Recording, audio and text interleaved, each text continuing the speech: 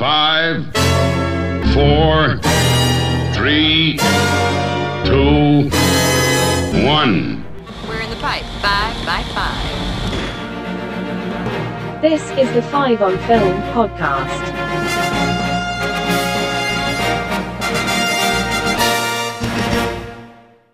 Hello and welcome to the 5 on Film podcast. I'm your host this week, John, and this week we are discussing air pirates, walking castles, and strange creatures in the woods. We're discussing the films of Studio Ghibli, possibly the most well-known animation studio outside of Disney. Also here to discuss our top 5s are Matt. Watch out. Joe. Hey. Tom. Hey. And our terrible duo of Ali and Mike. Yeah. Basically, we didn't have enough spots, so they decided to come on together. This is going to be fun. Before we start, just quickly, we have changed our formats. If you've listened to our Alien versus Predator show, you'll have heard it already. What we've done, each of us have made our top 5.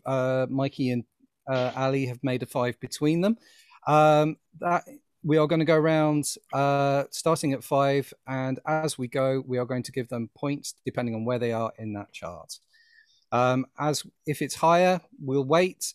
If nobody else has it on their chart, we will then just discuss the film. If that's as clear as mud, keep listening because I'm sure you'll pick it up as it soon. Here we go. Studio Ghibli. They're an acclaimed Japanese film studio that was founded in 1985. By animators and directors Hayao Miyazaki and Isao Takahata. Oh my god, I'm really going to have to record. No, Tom, that's right. That's and perfect. Also producer Toshio Suzuki. Studio Ghibli is known for its high quality of its filmmaking and its artistry.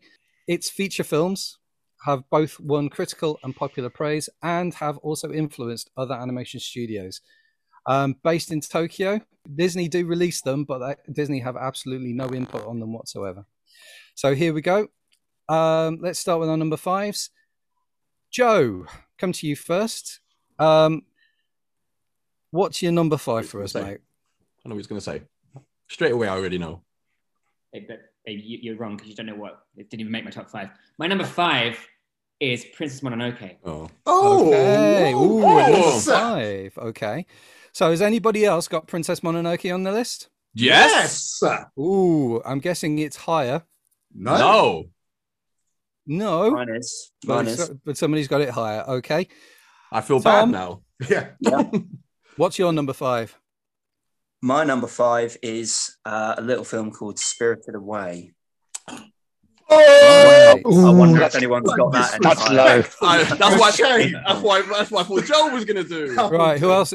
Okay. So I'm guessing Spirited Away is also on somebody else's list. I'm guessing it's course. also higher on somebody else's Gotta be list. on the list. Considering that. But it's way higher. Way higher. Way higher.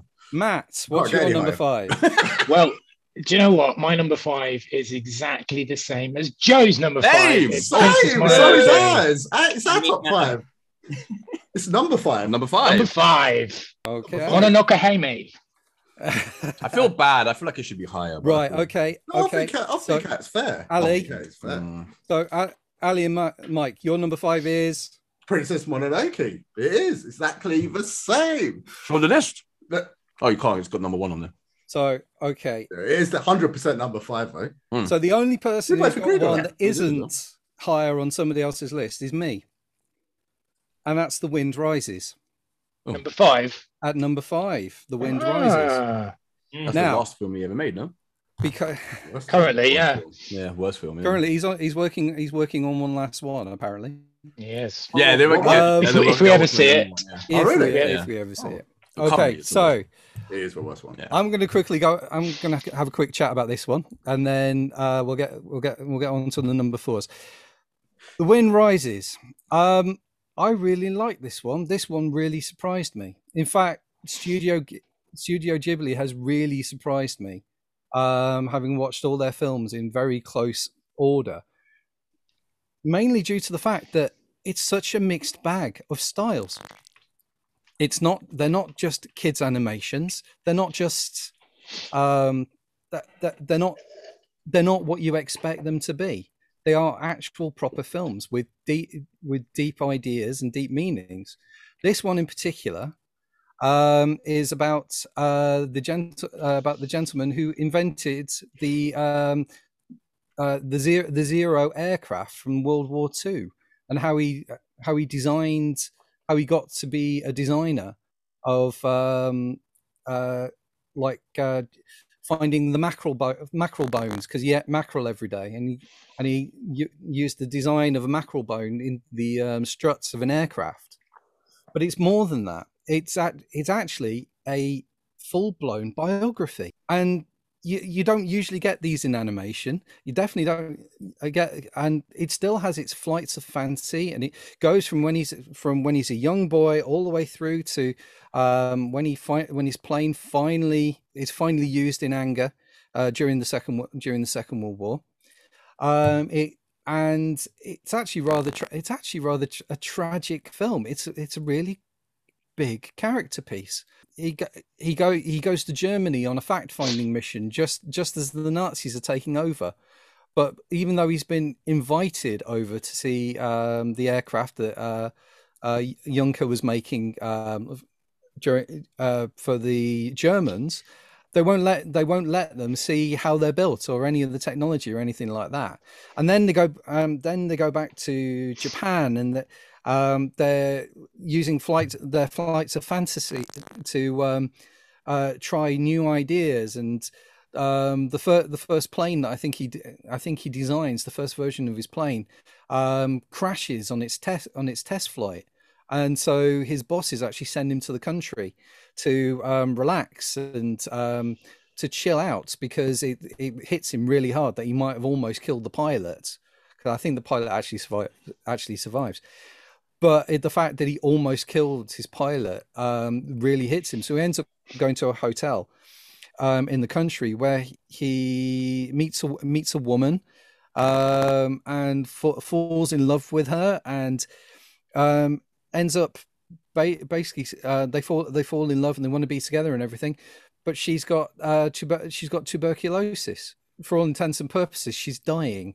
But she asks him to wait before they get married, and they can't wait any longer. And it's just such a really touching film. And the only thing I can compare it to is there's a film from, I think it's the 50s, called First of the Few, which is about Reginald Mitchell, who's the guy who creates the Spitfire, which is it's a British film, and basically it kind of treads the same sort of ground, but as from using Reginald Mitchell in England. And there are almost parallel stories of how they found out what the Germans were doing, how it spurred them into designing better airplanes, and their complete devotion to their work, until in Reginald Mitchell's case he kind of suffers from exhaustion, whereas this guy starts to take a back seat due to the fact that his fiance and wife are dying, and yet he still manages to get the designs done. I did not expect this sort of story to be told like this. So that's why it's made my list at number 5, The Wind Rises. So I've got his name here, by the way. It's Jiro Horikoshi. That's right. I think that's what his name is. That's right, and basically he's the designer of the first modern airplanes for Japan to take off from aircraft carriers. Can I say, John, I knew you would like this film. I knew that this was one that you would like. And I was hoping you get down to it, because obviously it being the very last one that is on the list, well, there or thereabouts. And it's really personal film, this one was for Miyazaki. He loves his airplanes and his engineering schematics for old planes, as you would have seen in Porco Rosso, which was set in the Adriatic. Yeah. In the 1920s, 1930s, and he's got a love affair with planes and engineering, and it's beautiful. And funnily enough, the guy who did the main voiceover work for the Japanese voiceover for the main character is Hideaki Anno, who's the director of the Neon Genesis Evangelion movies. Oh, right. Yeah. And TV show. So he voiced over, and he's got a very distinctive voice. He's got a very kind of high-pitched voice. And if you have ever seen The Kingdom of Dreams and Madness, which is a documentary about from about 2013 about the making of this film, The Wind Rises, and Studio Ghibli and Isao Takahata's The Tale of Princess Kaguya, which came out at a similar time, although that was in development many years before The Wind Rises. It took him about 10 years to make Princess Kaguya. But that documentary is fantastic, and there's so much information about the process of the animation, the filmmaking, the way the studio works, and his obsession, Miyazaki's obsession with planes and architecture in general. And he uses a lot of locations that actually exist in real life, and everything was sketched to scale and animated in that same way. I like the film. I think it's really, really good. For me, the only problem was I was expecting another fantasy film. And that wasn't what we got. We got something more akin to, I suppose, like what Takahata makes in general. There was no kind of that fantasy element of Howl's Moving Castle or Ponyo or stuff like that that had come before. So for me, I wasn't that enamored with it. I do love the beautiful animation. I think it's absolutely stunning, and I love the dream sequences that he goes on. It's just, it is absolutely amazingly animated, and the music as well. Joe Hisashi is like on top form as usual. Just fantastic music to listen to. It's just outside my top 5. I would have put it down at about 7 or 8. But I mean, there's so little between them. There really is. And going back, it's one of those ones that you can go back and watch after kind of, if you were expecting that fantasy type element. We're a bit disappointed, but give it a while, go back and watch this again. It's actually very, very moving. Yeah. Mikey, do you want to go next? Well, to be honest, like what Matt's saying, there is no fantasy element of it. I know it's autobiographical or something that he always wanted to make. Where he's there's fantasy realism with the Italian guy. Fantasy realism, No, it's boring. It is boring. For his last movie, he went out with a boring movie. Yeah, I mean, I don't like Mackerel and I don't like the movie. I thought it was a bit slow. No, it's not like he didn't earn the right to do it. He made a bunch of films. Like, you should be able to make what you want to make. But that's like Ali says, to go out like that. I think I don't know. It's super personal though. I think that's what it was. That's why. Sod everyone else. Personal, and I'm gonna do what I'm gonna do. The guy smokes like a chimney. I'm amazed he's still around, to be honest. If you see that documentary, he smokes about 50 cigarettes, like unfiltered cigarettes a day. I'm not surprised he just wanted to do his own thing, because he probably didn't think he was going to be around. Tom, have you seen The Wind Rises? What did you think, man? Yeah, I have seen The Wind Rises, and sort of Matt. I think you guys have both sort of talked about, sort of described things that I agree with. Really, Matt, you said about sort of your expectations maybe being a bit different to your expectations. I'd say it was very different to my expectations, because I saw this film in 2013 when it came out in the cinema. My friend Will and I went to watch The Evil Dead at the Ritzy in Brixton, and got in and watched 20 minutes of trailers, and then it started, and we actually somehow had not walked into The Evil Dead, but we walked into The Wind Rises. So I actually watched the film completely by accident. About what was that, about 9 years ago. So I really was expecting something very different. That said, I think you sort of said what I kind of feel about it.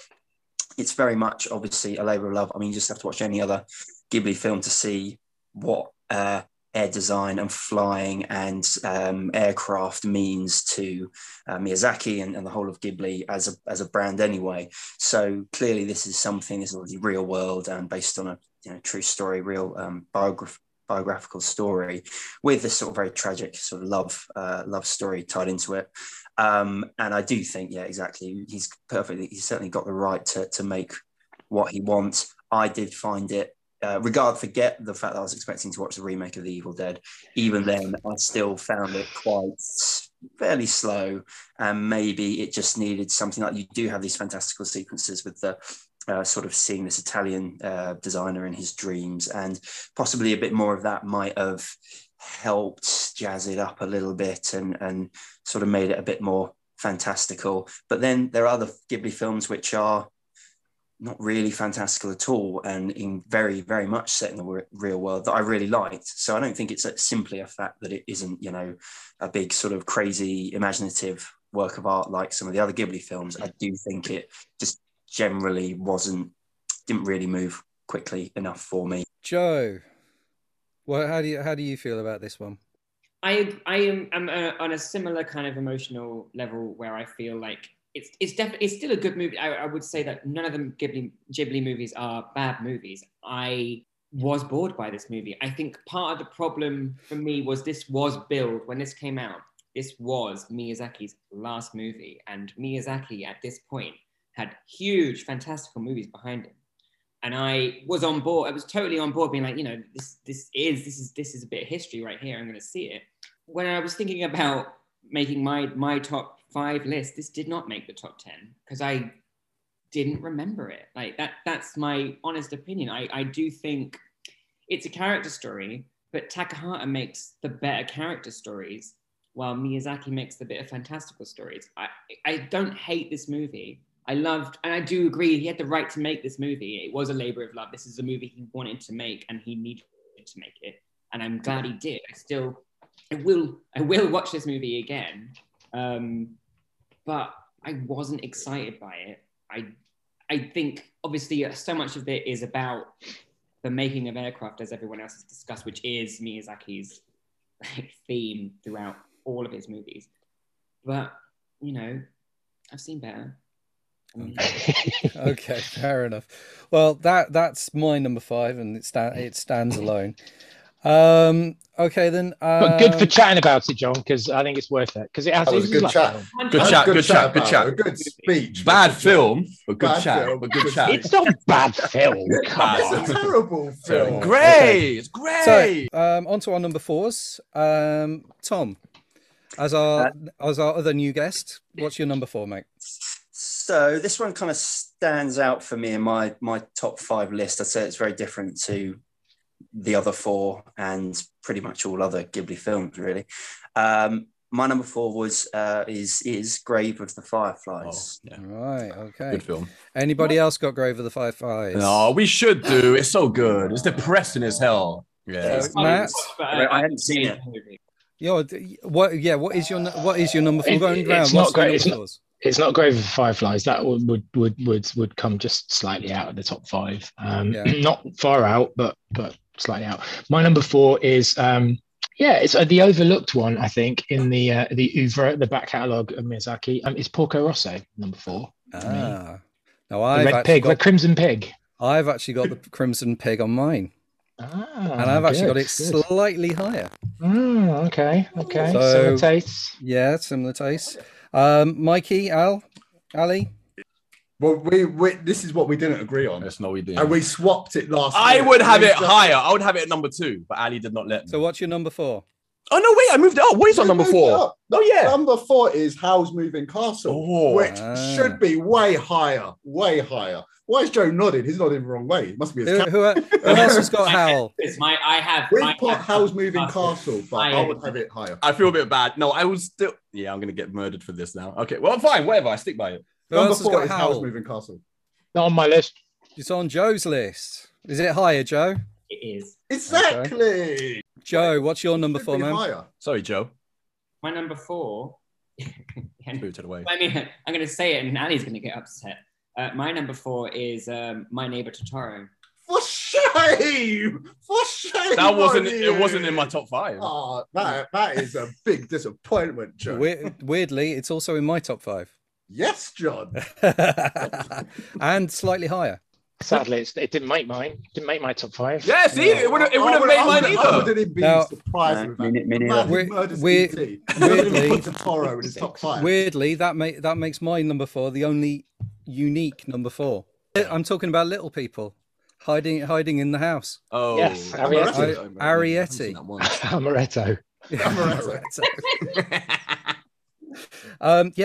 Arrietty. Good film. Which I think's a lovely version of a classic tale from 1953. This is what I mean by Studio Ghibli picking text, which they're not picking fairy tales. They're actually picking fantasies. They're picking different things with multi levels. They may be ultimately children's stories, but they're a bit more complex than Rapunzel and Snow White.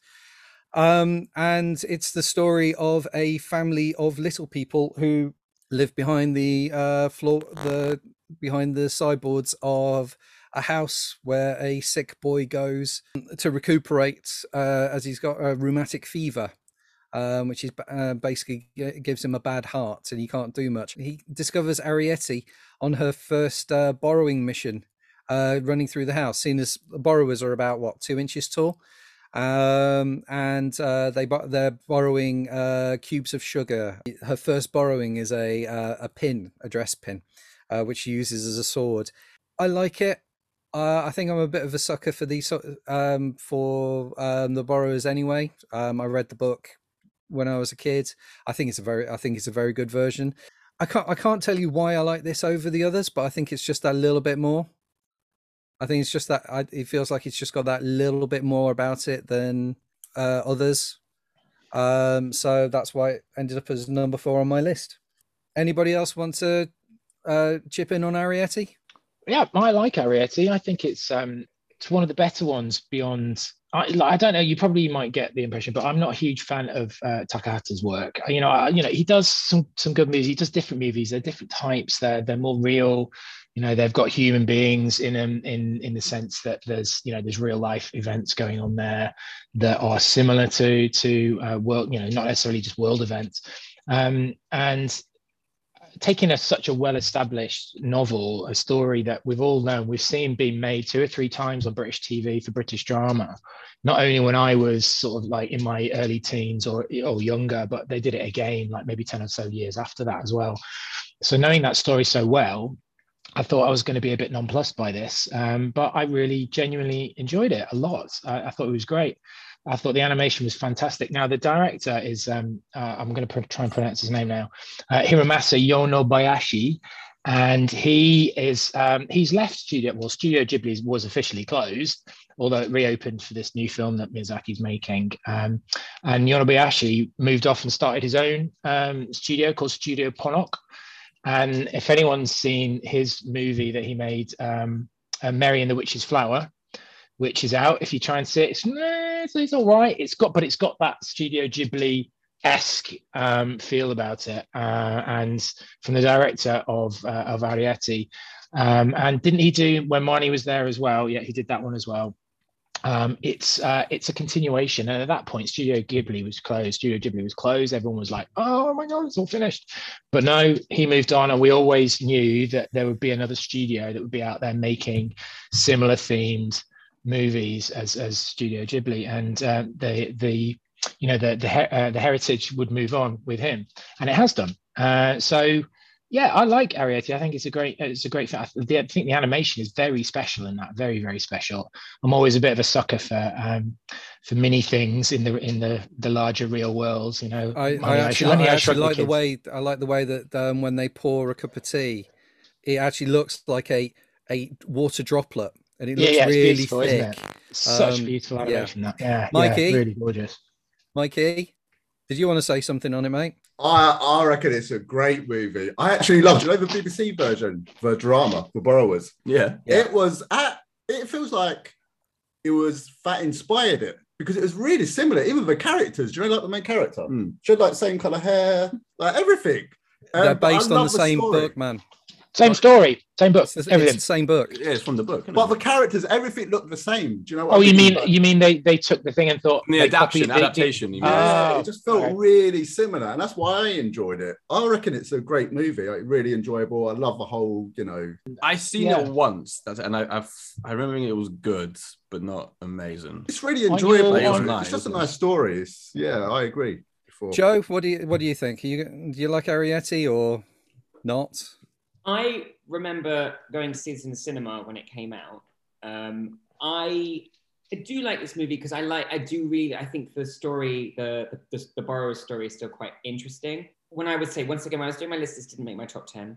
I think it's a very beautiful movie. I think there's like isn't there it's like a cat that's like chasing them. Like I remember loving that and loving the quite really like the relationship between the sick boy and Arrietty. I thought that was it's a really cute film. It's a lovely film. It's a really nice story.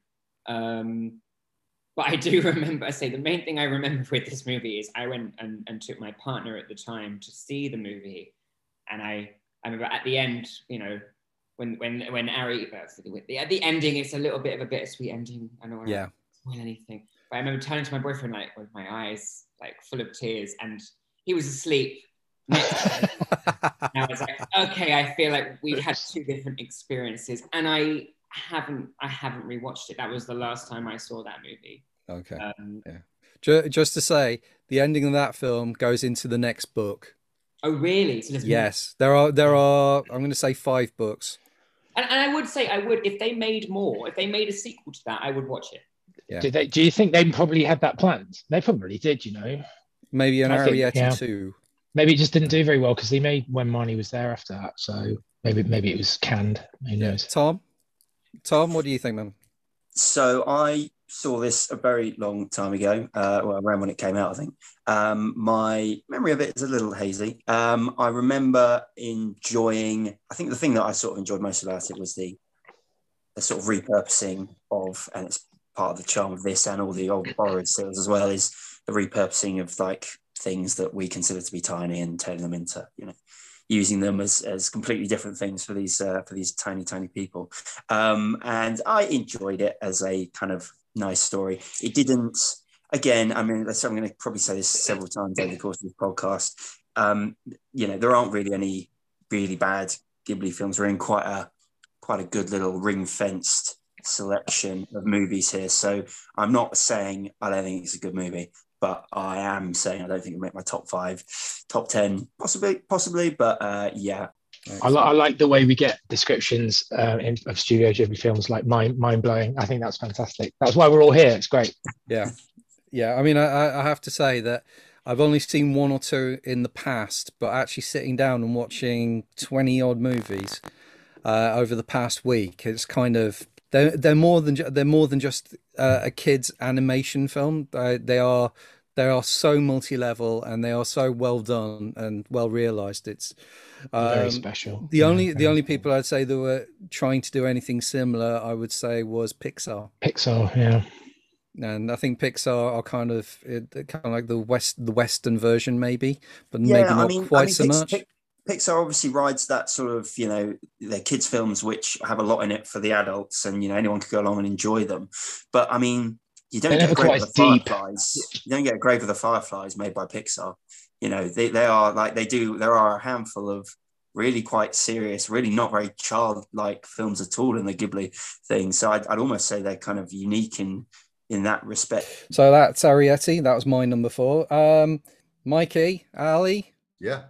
Yes. Number 3 should be number 2. This shouldn't even be on the list. You shut your mouth. So this has nothing to do with me. This one. What do you mean? When Marnie Was There. Yes, people. It should be number 2. That shouldn't. Okay, Mikey. Well, do I talk about it yet? No. Has anybody else got When Marnie Was There? Liars. Look at that. No one.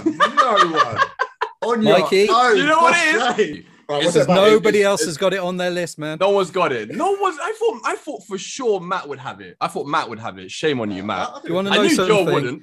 You want to know something? I was this close. Oh, did you like it? See, John knows, but it didn't make it. It's from a book from the 60s. I think it's also from a British book. I want to say. I'm pretty sure it's from a British book, and it's about a girl who's she's really ill. I think her parents have died, and she gets sent away to like some place by the seaside, basically, because she's asthmatic. I mean, she's had an asthma attack, and so they send her away to try and clear her head to make her feel better, and they send her with some relatives, basically. But she's very like kind of damaged girl, and while she's there, one night she sees a mansion. She's like an old mansion, and there she meets a girl called Marnie, who's like the complete opposite of her. You know, she seems like she looks complete opposite. She seems very confident and, you know, like adventurous. And so they go like on loads of adventures together. And like, it is definitely very magical. Like you end up wondering, you're not quite sure if Marnie is even real, whether she's like a ghost or an imagination. I'm not sure if you're being for real. Yeah. If you're just no, but the film is so touching. It's not like a similar thing to Spirited Away, of that whole thing where, you know, they go to another place and you know, and that's where they kind of go there to heal, you know, to feel better and, you know, that kind of stuff. So it's got that kind of sense of wonderment and, you know, and magical and adventure, you know. So it's got similar themes to Spirited Away. It's not as crazy or anything like that. It's much more about, you know, like human connection, and it's a very beautiful film. The music's amazing. The drawings are amazing. Like this, they're by the seaside, and where she goes is by the seaside, and it's like really, really pretty. And what it's got, I don't want to spoil it in case everyone's seen it, but there's a whole twist of like who Marnie ends up being, right? And so it's integral to their relationship. But I thought, no, the film it's just beautiful. The music's amazing.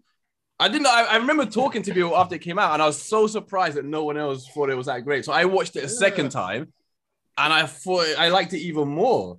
You know, I said to you today, I think I'm going to watch it tonight again. So you've mentioned 5 films you're going to watch tonight. No, but I remember I would flip between, right? So I'd watch Spirited Away again, then I'd watch Howl's Moving Castle again, I'd watch Princess Mononoke, and I'd watch what's the other one I really like? I can't remember. Totoro. But I would always come back to this, and I'd always feel like watching when Marnie was there again, and Ponyo was the other one. No, but this one, I can go back. And some people think it's a bit slow. Some people think it's, but I find most Ghibli films, even when I love them, I still think they got paid. Even Spirited Away's got paid. They're all slow. They all yeah. I mean, there is no such thing as a fast Ghibli. No, not at all. They all have that pacing issue. They've got all pretty slow. Yeah, you know. So that doesn't. I don't feel it. I don't feel the runtime as much of that I do with like Howl's Moving Castle. Like, to me, that film seems quite a lot longer. I still love it, but it's a lot longer. It's a long film, actually, when you talk about it, but it's a way better film. And it should have been where this film is. It should have been at number 3. No. Howl's Moving Castle, I think is easily. I think about it. We could easily the most underrated Ghibli film. Underrated. Okay. We could do a whole spin-off episode of Matt and Ali discussing like what they think their top 5 should be. Yeah. No, I think it's incredible, honestly, and I think it's got the best relationship between two characters I've seen in probably any Ghibli film. I think he's hit on something there. To be honest, they have like a lot of jealousy. Yeah, it was heartbreaking. There's a part when Marnie just disappears, and you feel like heartbroken for Anna. You're like, where the hell is she? She's like beaten down, broken down. She's like desperate to see her again. It's very forgettable. You know what? I watched this film earlier today. Yes, John. And I loved you. I really liked it. And it's weird because I don't know if it's the fact that we're also in at time of recording, we're also in Pride Month, but it really felt like a teenage love story between people say that. Between the two girls, and it felt like there's a film with Rex Harrison where basically he's a ghost of a sea captain. And he visits this woman, and they have a love affair, and it feels really close to that. But also, but the thing that really got me was Anna's predicament, where the fact basically she's got such an anxiety complex that she doesn't fit in. She feels like an outsider. Yeah. Now I don't know if this is because I have daughters of about the same age. And I don't know if it's kind of feeling like the whole idea of outside looking in. And that really taps into something that I felt when I was around about that age too, kind of being on the outside looking in and wondering what was wrong with me. But it just felt really, really, really well realized. And the ghost love story is very much it's a staple of Western literature.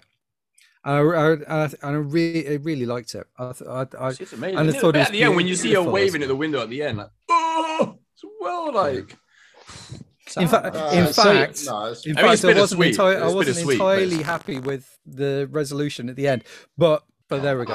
I'm with you guys. I don't mind this film. It's in the middle, like of all the 20 odd films that are there. It's solidly in the middle.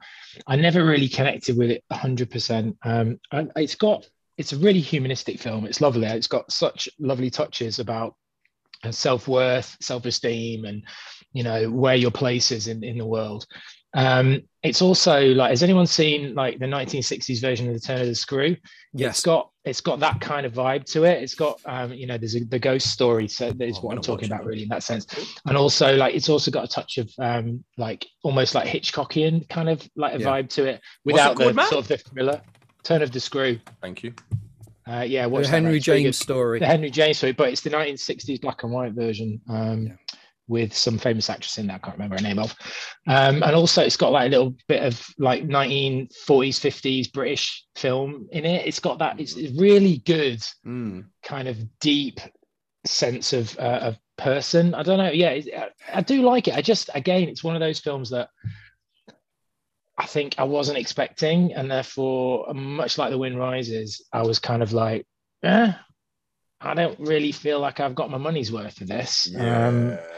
And it's one of those ones that I'll probably go back to and really appreciate a lot more. A bit like fine wine, decent food. I'll go back and think, you know what? Oh, my palate's changed a little bit, and I'll go and I'll delve a bit palate deeper. Cleanser.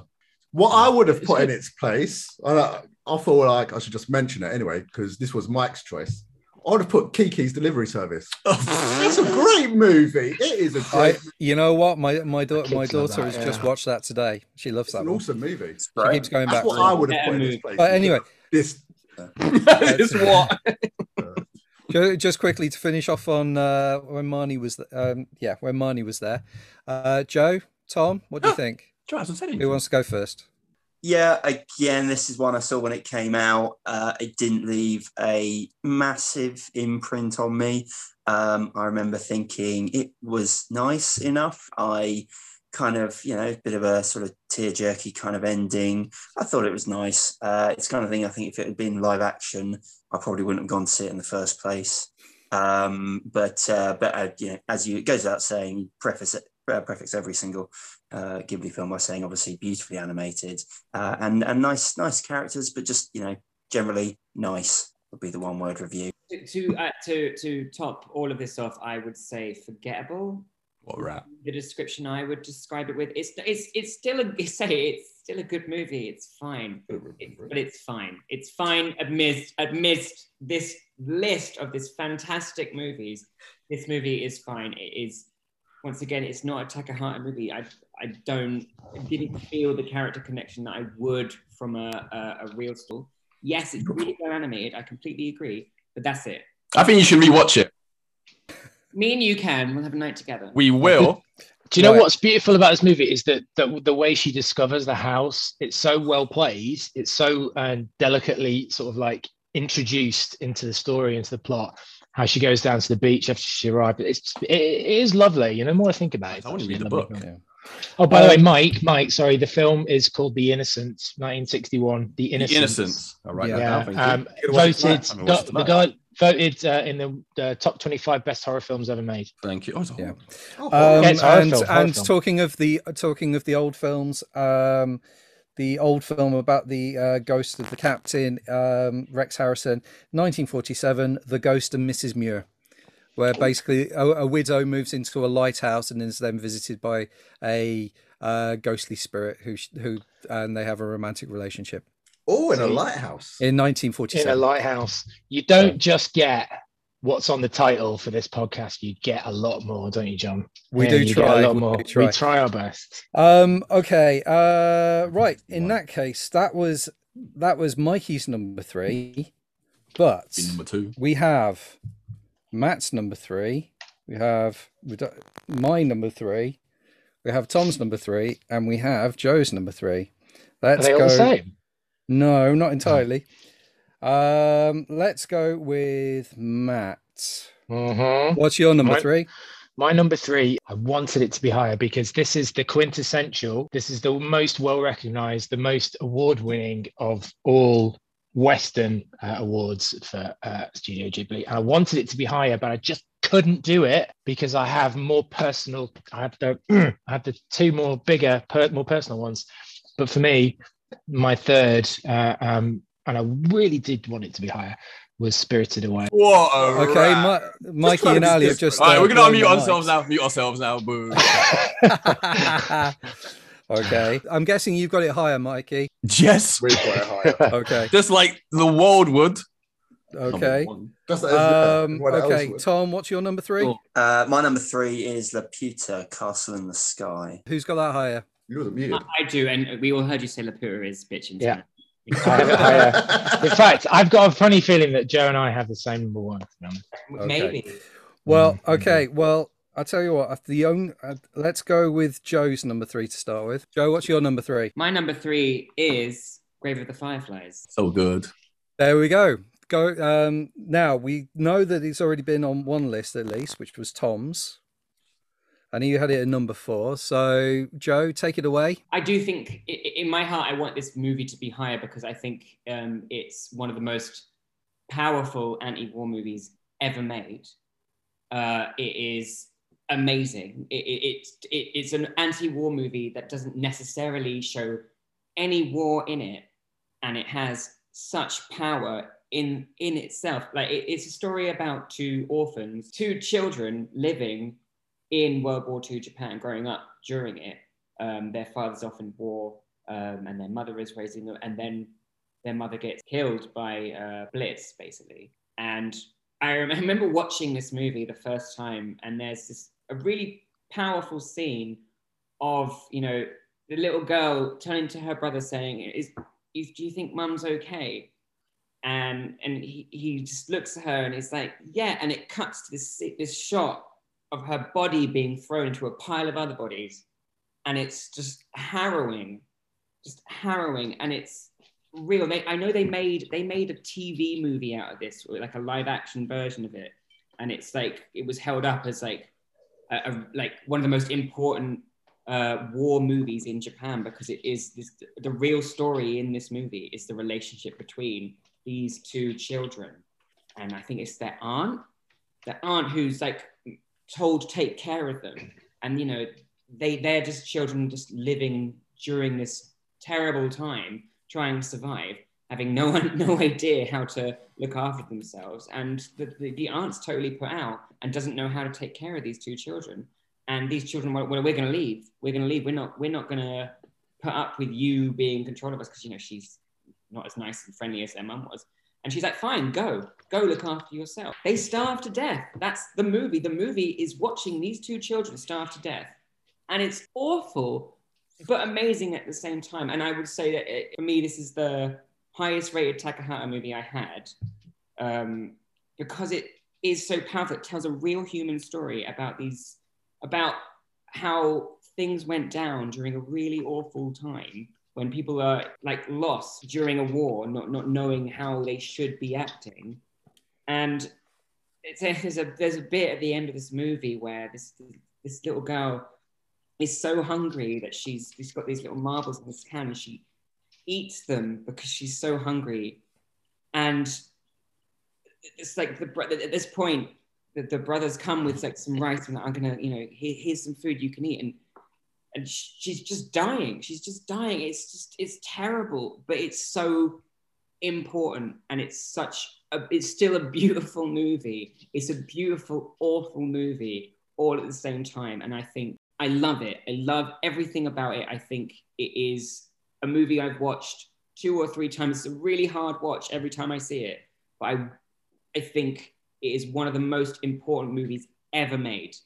And I think everyone who watches Ghibli should see it. Okay, now I have to admit that this is one of the 2 films I didn't actually manage to get hold of. Oh, it's like the most important, man. Yeah, you didn't miss anything. It's rubbish. Strangely, though, it's amazing. There are only 2 of 2 Ghibli films which aren't available on Netflix, and this is one of them. Is that one of them? But do you know what, John? You can get it and you can pay for it, but you can't. But it's not. All right. What's the other one? But listen, dude, the amount of movies you have to go through to watch, like for each pod, I mean, come on. There's bound to be ones you missed. It's obvious.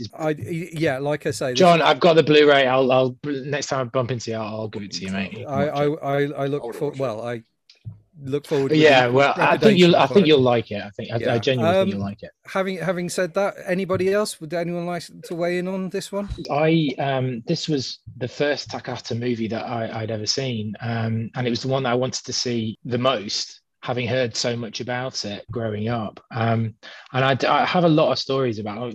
At some point, I'll chat about these, but stories about how I got introduced to Studio Ghibli and Hayao Miyazaki and all the what have you with it with the animations. And I imported this in early 2000 from America when it was released on DVD, and I put it in, and those days on my days off, I was so into movies that I think I've said before on this podcast where for some reason, we had at that time the local DVD video rental store had a deal with the family. So every time you go in there, we could rent for £1.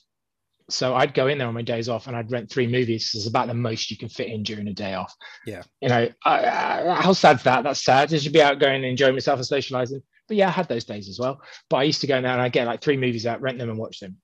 So I used to do that. And then I'd sort of intersperse with movies that I had also bought or whatever to watch as well. And one of those days I had this, and this was the first one that I put on. I knew what it was about. I knew the subject matter, but I had no idea how harrowing it actually was going to be. So I put it on at 9:30 in the morning, which is not the right time there's no real right time to watch this film. And I watched it, and do you know what I did? I immediately watched it again straight away. So I watched it back to back twice. It was that moving, and I was literally in tears. This is one of the most important movies ever made. I genuinely will say that. And it's not on my top 6 even. I would probably, if I'd have done a 7, it would have been at number 7. I love it dearly. I genuinely do, but it is such a hard film to watch, and I've only watched it 3 times. And that might sound a lot to some people. You watch a film 3 times, this is a lot, but you know, this is going back to 2000, so that's 22 years ago. It is so important. And do you know what they did in Japan when it was released? Right, it was released in the same year as a double bill, and the other film was Totoro. It was released the same year, the same month, double bill, Takahata, Miyazaki, Totoro, back to back, and they played them back to back. Yes, they played them back to back in the cinema. Totoro's I think is mental, absolutely mental. Which one do you play first? Do you reckon? I actually don't know. I think this played second. They get the kids in. The kids watch it, and then they bugger off. So the adults that are left over can watch the. But how mental is that? How mental is that? And I think this should be played in every school, in every world. In every world, in every parallel universe, every school in every country in all the world, so that every generation gets to see how fucking awful nuclear war is. Because absolutely stunning film, love it to pieces. Along with When the Wind Blows, the one we all saw when we were in school, the Raymond Briggs one, one of the most important films ever made about nuclear war. Tom, you actually had this in your 5. You had it at number 4. I do. It was. I mean, it's just fantastic, fantastically sad, and agreeing as well with what Matt and Joe have said, fantastically important, and just so does something that I'm struggling to think of a war film which deals quite so, and obviously using war film as a very sort of vague blanket term, but that deals with so purely the civilian sort of impact of the war, whether it's a bombing or the work that everyone's doing when a war is on. The lack of food plays the huge driving force behind this movie as it gets towards the end of the World War II, and Japan's had all its supplies cut off and everyone is starving. And that's really what these 2 poor kids find themselves in the middle of, trying to survive. But you don't, you see a couple of aeroplanes fly overhead, but that is really your only touching of any kind of war machinery or soldiers or killing.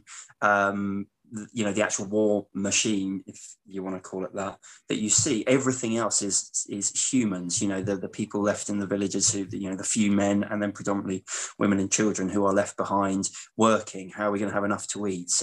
Joe mentioned the aunt who sort of doesn't kick them out, but basically ends up being so cold and so sort of finds it so difficult to cope with them, as well as feeding her own family, that they decide to take it by themselves and leave at a time. And actually the little girl Setsuko is dying, like quite, and has dysentery and horrible rashes, and the doctor won't even see her, and doctor sort of diagnoses her and then says next, because there's no money for any medicine. They can't give them anything. They just tell her what she's dying of and then move her along.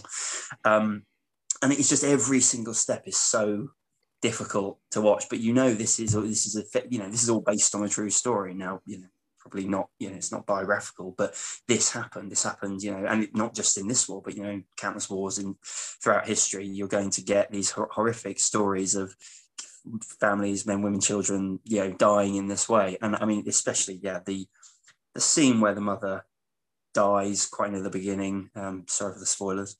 But is just absolutely horrendous. Not, as if that wouldn't be bad enough, but the actual, the close-ups of this poor woman's body and what happens to it during this bombing raid is just absolutely, heartbreaking. And then obviously leaving the two kids alone. I mean, one thing as well, so obviously, the subject matter is, and the themes and the style of the film is very, very different to, I think, pretty much every Ghibli films, even the ones that are more set in the real world, like The Wind Rises, set at a similar time. It feels very different because there's almost no sort of fantastical elements to it, and there's not this sort of grand imagination and incredible visualizations of these amazing, crazy imaginative things happening. It is really, it could, be a live action story about, this terrible thing. You kind of see that it's a Ghibli animation, and I wouldn't be surprised if a lot of people sitting down to watch this without knowing anything about it were deeply shocked and surprised by what they're watching, because it's certainly not what you come to expect from Ghibli films, before it or after it. There's, the kids, the older teenage brother kind of uses his imagination and his sort of, this incredible will to stay alive and to look after his younger sister as best he can throughout it, and sort of, tells us stories and actually ends up basically lying to her for quite a large portion of the film about the fact that their mother's dead, because he can't face breaking it to her, and in a way kind of paints a picture where actually mum's fine and mum's in the hospital. So there are these sort of like toned down elements of fantasy, but it's a long way removed from the world of sort of Spirited Away or Nausicaa and films, which are obviously like epic space epics almost, or fantasy epics. And yeah, I mean, it's incredibly hard hitting, and I'd agree with what the guys have said about just being very important. I actually hadn't watched it until I started watching films for this podcast. The first time I've seen it, and it sort of took me by surprise, even though I was expecting approximately the kind of film it was. Even then, it really sort of slaps you around the face. It's not hard, isn't it? I would also recommend anyone who hasn't seen it to watch it and not be in the slightest bit put off by the fact that it isn't your standard, your average Ghibli film, because it sort of adds a completely different and incredibly strong style of Ghibli film to their canon, which is completely unique. I don't think there's anything else, any other Ghibli film like this at all. So the more I'm talking about it, the more I think I should have put it higher than 4, to be honest. But anyway, I'm with you there. I'm with it, honestly, Tom. I'm with you there. I wish I could have put it higher on the list, because I think it deserves to be that high. I mean, just right at the beginning, where you learn that they're ghosts, and you're just like, oh my God, I know what's coming here further down the line. I know the subject matter, and wow, amazing film. Mikey, Ali? Great film. It's all right. Great film. No, it's good. Film. It's great good. film. It's good. I've only seen it once because I can't once. watch it again. It's way too depressing. It's way amazing. We were just saying, I remember talking to someone at work about it, who said exactly the same thing, that he could only watch it once. I can never watch it again. I remember having, like eyes welling up. I found it really, really sad. It is incredible. But I do feel bad it's not in the top 5, because I understand why. But to me, I think we were saying this, it's just, It's not why I watch Ghibli. No, you know, it doesn't have the like. I like watching Ghibli, you know, to lose myself. You know, it's like just get taken away, and so it's not. I'm not saying that's not why you should like. Yeah, you know, each to their own. That's just not why I. Well, that's why it's not in mine. That's why it's not in mine. Yeah, it's only because it's an amazing film.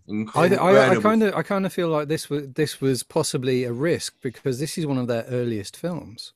This is kind of like third or fourth one they released, and it's short. It's not a fantasy. No. I mean, how challenging was that for them to decide? Do you know what? I have such autonomy here and such collective kind of like equality between me and Miyazaki that I can make a film of this important and distressing nature, all the while having this kind of antithesis that's going on with Totoro at the same time. Yeah. I mean, it just proves how popular they were, that they knew that they could get anything through to the Japanese public. And I think obviously with Japan, especially with Hiroshima and Nagasaki and the Second World War and nuclear bombs and stuff, that it was such an important topic for them, because that's happened in Japanese animation before.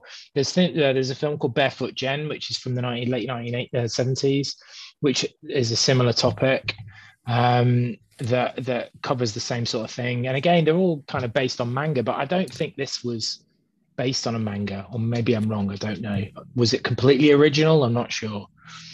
I would say that I understand that it feels like it would have been a risk at the time, but I also feel that part of them making this movie was the reality of this defines part of what Ghibli is. All of their movies are very heavily anti-war, and this is the most anti-war movie that they made. I would say that like other movies that are going to come up later and have already come up are very anti-war. I think this is one of the defining themes of Ghibli, and this is them putting it on the front of, this was the war that we've been through, us as the people who were writing these stories, and this is the story we want to tell. Because they were kids then. They were kids, both of them. They were kids during the Second World War as well. Exactly. So, yeah, they were around. They told this story because they needed to, and I think hence why for me, when it comes down to The Wind Rises and the difference between that movie and this movie, this movie is up here and Wind Rises is down here for me. I understand why he had to tell that story, but this story, they both needed to tell. Okay, well, that's Grave of the Fireflies. That's number 3 on Joe's list, number 4 on Tom's. Tom, your number 3 is? Okay, so my number 3 was Laputa, Cast in the Sky. So I'm guessing somebody's got Laputa higher on their list. Okay. What? So yes. Voiced by James Van Der Beek, Dawson. You see it? And so James Van Der Beek, that was not the original dubbing voice. Don't get mad. Legends. Anyway, we'll come to Laputa in a second. That kind of leaves my number 3, and that's Porco Rosso. Go on, Porco Rosso. I've had 2 films all to myself, so I'm going to let Matt, who had this at not this one, have a chat about this one. Oh God, no, not this one. I don't have a huge amount to say. This was my number 4. This is going back. This is my number 4. Yeah, I liked this movie a lot. This, again, going back to stories of how I was introduced to Studio Ghibli. Now, there was one film that I didn't really realize was a Studio Ghibli film until a lot of years later. And I'm talking like I saw it about 1988, right? Which was unusual being British. And I think Mike, because you grew up in Spain, Mike, didn't you? You're a Spanish, Mike. So, you know, you grew up in Spain. And I know that Spain and Italy and lots of places in Europe had anime a lot earlier than we did in the United Kingdom. A lot of them, maybe not the same ones, maybe not the ones that we're talking about, but certainly a lot of animated series came out. And well, I know that for a fact because I just know that they did. Having spoken to somebody else at work as well, who's Italian, who likes anime and introduced himself to. Hello, Luca. I only used to watch anime in Spain. Like all the series I didn't know were out here. Yeah, I used to get it all the time. You ever watched there was one called, we called it Oliver and Benji, but there was a football based one. Oh, I can't remember what it's called here. There's video games of it on the Switch and stuff now. It's like the best anime I used to ever watch, that and a table tennis one, and then obviously all the Dragon Ball Z. Was that a really funny title for translation? from English to Spanish. Which one? It's a really funny one. I can't Nothing to think remember. about it. Yeah. No, there's a really funny title. Remember? Well, You must remember in the Switch group. And Matt, there's a translation English to Spanish. Well, I remember La Puta because like that means the bitch in Spanish, Well, and I used to have that DVD on my like desk. And my mom came up one day and she just saw it and she's like well, religious and strict, man. She's like, what is that on your desk? Yeah, and I was like, looking at it, like, more confused. I was like, what? And then I read it out loud in my head, La Puta. I was like, no, like, no, that's just the name of the bitch. She's like, no, get that out of my house. You're well mad. I think that's why they changed it to the Castle in the Sky. Castle in the Sky. Yeah. So going back to it is like, so the earliest thing that I can remember, I think, was something that I might talk about later on. But back when I was thinking about these things and thinking, do you know what, I really, really remember this. And for me, being like into anime, it was Akira that got me into it back in the sort of the mid to early 90s, right, on VHS and manga video and all that sort of stuff. Yeah. And from that point onwards, I was really into finding what I could watch as much and as quickly and as you know, as soon as possible. And there was a shop, because I wasn't living too far away from Sheffield. I was in Manchester area, Cheshire, around there. And there was when I was growing up, I suppose you could say that it was a bit of a niche thing, the anime stuff that was going around. And I was about 13 then. And you would find out from like the publications monthly that were coming out, like Manga Mania and Anime UK magazine, which was actually a really high quality magazine. It was full gloss color magazine, like back 20, 30 pages. And back then it was only about £3. Now it'd be about £10 a month coming out. It'd be so expensive to produce. But you'd get your information from there, and you'd have the personal, the classifieds in the back, and you'd have like all the comic shops that would advertise in the back. And the Sheffield Space Centre was the comic shop in Sheffield that I used to travel to. And I used to get my dad to take me up there and stuff. And they used to import the videos from Europe and from America on NTSC. So it wouldn't play on a UK PAL video recorder. Yeah. So I would, you know, I'd be like, saving up my money, my pocket money to buy a VHS player, because you could get them that would play NTSC videotapes. But the thing was, when I eventually got one, the TV that I had wouldn't take the signal. So I had to get a TV that would do it as well, because it would just play in black and white and it would strobe. So anyway, I digress. So I used to like import a load of videos and stuff, like anime videos, and I used to see like some of the Miyazaki films that were out, that were released in America through a company called Streamline Video, and some of them were really poorly dubbed, really badly dubbed. But there was one that I never got to see, and I was so desperate to see it. And the only time that I ever got to see it was when they released the DVDs in Japan. Porco Rosso. First time I ever saw it was via an imported DVD from Japan. And I was told, and I read somewhere, that the best version to watch was the French version. Well, not the best version, but if you're going to watch another typical kind of like dub, watch the French one, because it was voiced over by Jean Reno, who did the voiceover for the main character, the Crimson Pig. And I just fell in love. This was the one that I'd never thought that I would ever see, but I did end up seeing. And these all came out like before Princess Mononoke was in the theaters in Japan. Sorry, no, Princess Mononoke was the last film that had to come out in Japan. So the DVDs were starting to roll out. And from that point onwards, I was like, right, I've got to get the back catalogues in to see all the ones that I've missed. And Porco Rosso is just this amazing story about how would you describe it? God, it's got that real feel of like 1940s, 1950s British cinema in it, like the Powell and Pressburger films of, I don't know if any of you guys have seen The Matter of Life and Death, and The Life and Death of Colonel Blimp. They're all these kind of like ethereal films, Matter of Life and Death. It's fantastic. Oh, God, it's absolutely. And this movie for me has got that feel about it. It's got, you know, I mean, it's been such a long time since I've seen it, but this guy's cursed, right? His name's cursed, and it's in the 1920s. We're going between the World War I and World War II, and this guy's come out of World War I. He's an Italian pilot, and for some reason he's turned into a pig, right? He's turned into a pig, or he, you know, from what I can remember anyway. I haven't seen it recently, so you guys can correct me if I'm incorrect. He's paid to protect shipments from air pirates. That's it. Yeah. That's it. So basically he's the security guard, and he's called if the pirates attack. Yeah, it's beautiful. And the first time we see him, he's on his own little private beach, isn't he? In his little hidden cove, and he's sitting there on his deck chair, and he's talking like this. And then all these, I love the beautiful animation inside the airplane where you've got all these mechanics that are going like this, and his feet are hitting the kind of the pedals and stuff like that. But he's got a beautiful relationship with this lady as well. And there's tons of themes around it. You've got the Great Depression, you've got obviously the World Wars and stuff like that. But it's also very funny. It's very, very funny, and it's got a beautiful fight scene at the end with him and is it the Mamiya Aorto gang? Aorto? Anyway, the other gang. Yeah. Sorry, go on, John. Jump in. Okay. Basically, what happens is at the beginning of the film, his name's Marco, by the way. Sorry. Yeah. Yeah. He foils an attempt by this air pirate gang. And then all the local air pirate gangs get together to hire a flyer to take him out. Yeah, because they're all connected with the fascist government, aren't they, in Italy?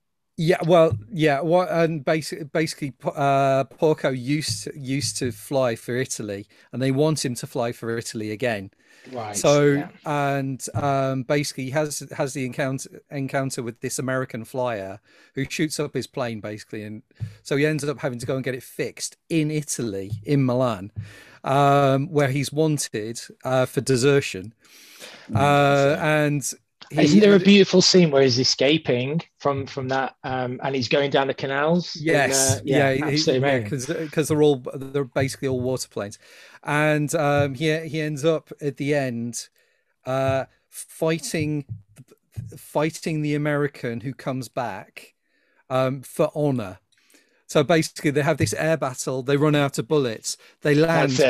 Start punching the crap. And they're on a little island, aren't they, in the middle of the Adriatic? And they're just beating the cack out of each other. And in the end, it's a case of, okay, we'll call it a draw. And basically ends up him escaping from the Italian Air Force, and I like it. I saw the recent American dub, which is on Netflix. Porco Rosso is voiced by Michael Keaton.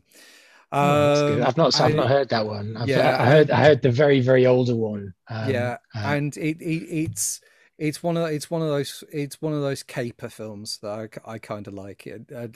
It's silly, but it works. A bit like a Mad World, if you've ever seen that. Yeah, it's that sort of film, and that I really liked it. Yeah, it's fun. It's fun, and I really enjoyed it. Yeah. Would anyone else like to chip in on this one?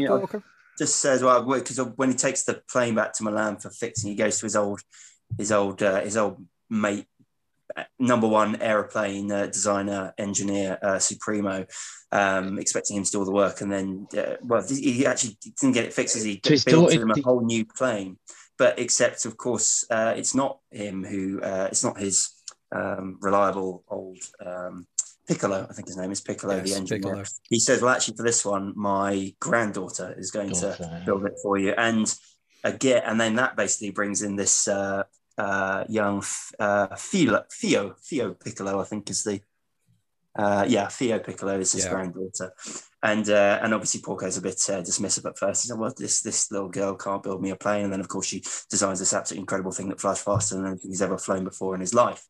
That also sort of ties in then with every other Ghibli film basically that I can think of has either a young child or a teenager as the central character. Now, obviously, the central character to this film is Porco, but you are then sort of introduced this very feisty, very headstrong young girl who turns out is pretty damn good at designing planes, and then comes with Porco as they escape down the canals. And she actually gets him out of trouble initially with the air pirates, and she proves her worth. To be a lot smarter and a lot more useful than Porco sort of took her for at first.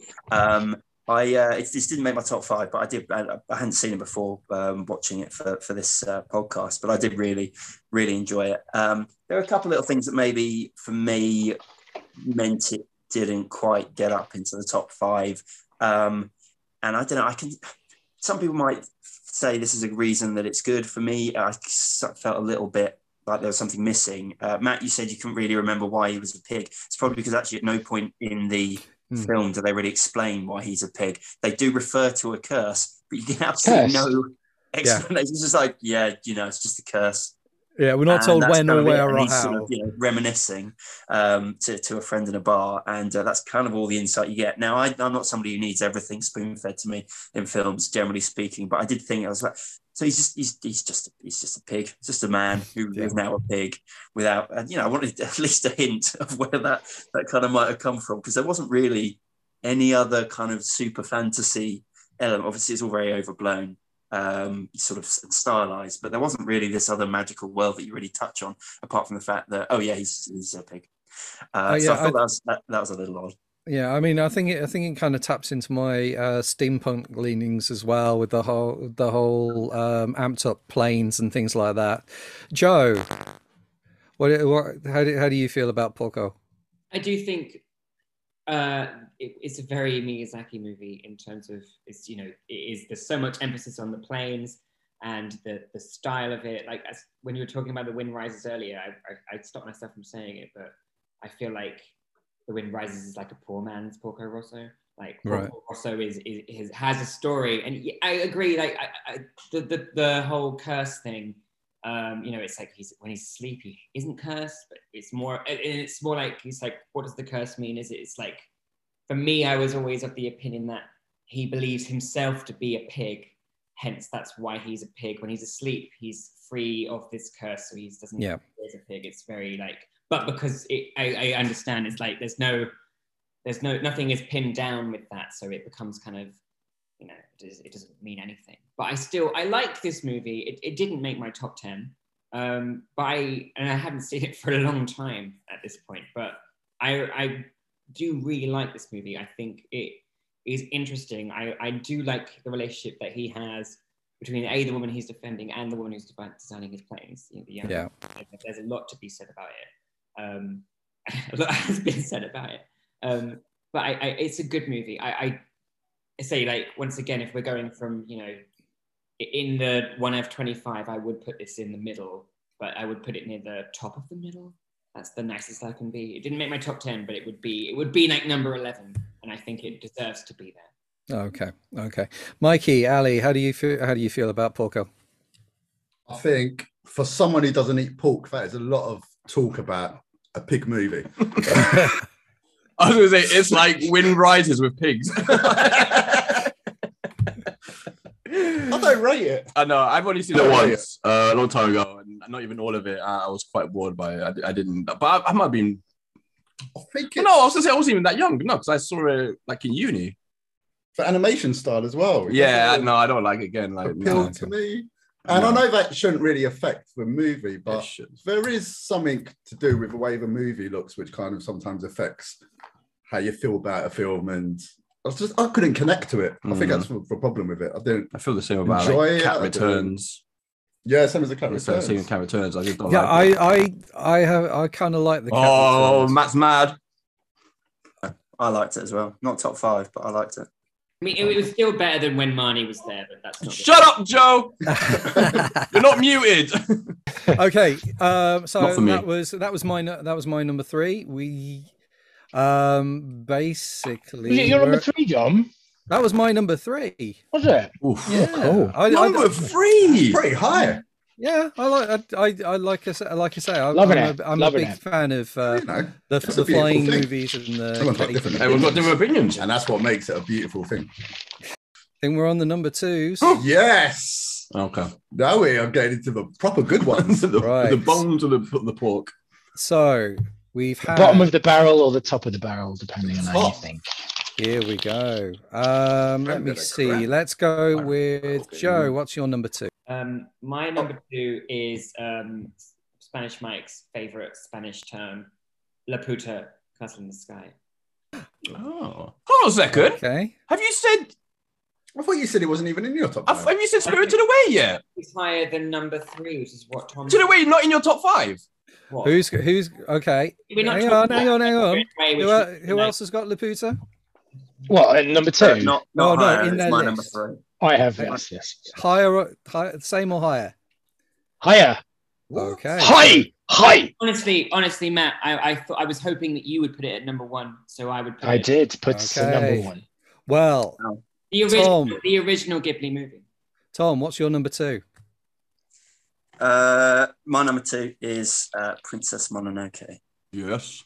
Right. In that case, I'm going to let you lead. I'm going to let you lead off on this one because I know other people have got it, and we've been waiting some time to talk about this one. It's a good movie, man. Talk about it, Tom. Go for it. So nobody's got it any higher than number 2. No, we had it at number 5. I feel bad because you wanted to? I wanted to put it at number 2. Okay. Well, let's hear from Tom. Let's go with an overview. I actually, coming into this podcast, I thought I knew what my top 5. No, that's not true. I didn't know what my top 5 were going to be, but I thought I knew what my number 1 was going to be, and I thought it was going to be this film. Since then, I have changed that opinion. I think this is absolutely fantastic in how amazing it is as you know, another kind of anti-war film, a very, very environmentally focused film about protecting your environment and looking after your surroundings, and as with so many other Ghibli films, fantastic sort of young, feisty protagonists. Both the sort of, I don't know whether you'd say the lead character was the young boy whose name I've momentarily forgotten, or Princess Mononoke herself. But they're both sort of equally strong-willed and trying to protect their families or their tribes or their people, depending on what way you look at it. So basically, general overview is these boars are, I don't really know where to start. It's quite a long, winding film with lots of storylines. So Ashitaka basically goes to, I'm now like struggling to remember all the ins and outs of the plot. That's how amazing I thought this was my number 2 film. It's hard. This film is an epic film. It is. It quite is winding. It's almost sort of Game of Thrones. Yeah, I mean, basically, there is a demon attack at the beginning of the film. Yeah. In Hashitaka's land, at which point he gets poisoned by the demon. And the basic plot from there is that he then goes to find the demon to try and get rid of it. That's his story arc. So he travels to the land where this demon is from. In fact, to try and relieve himself of this demon. Yeah. So his arm in that attack at the beginning by the demon, his arm gets sort of injured and has these weird, horrible, wormy things crawling out of it, and so he has to go to try and find the demon. I think his original mission, he decides he has to kill. It was the pig demon, wasn't it? It was the pig demon. Is that the one that he gets bitten by? Yeah, it's like a demon that exists inside a boar. So at first he thinks a boar demon.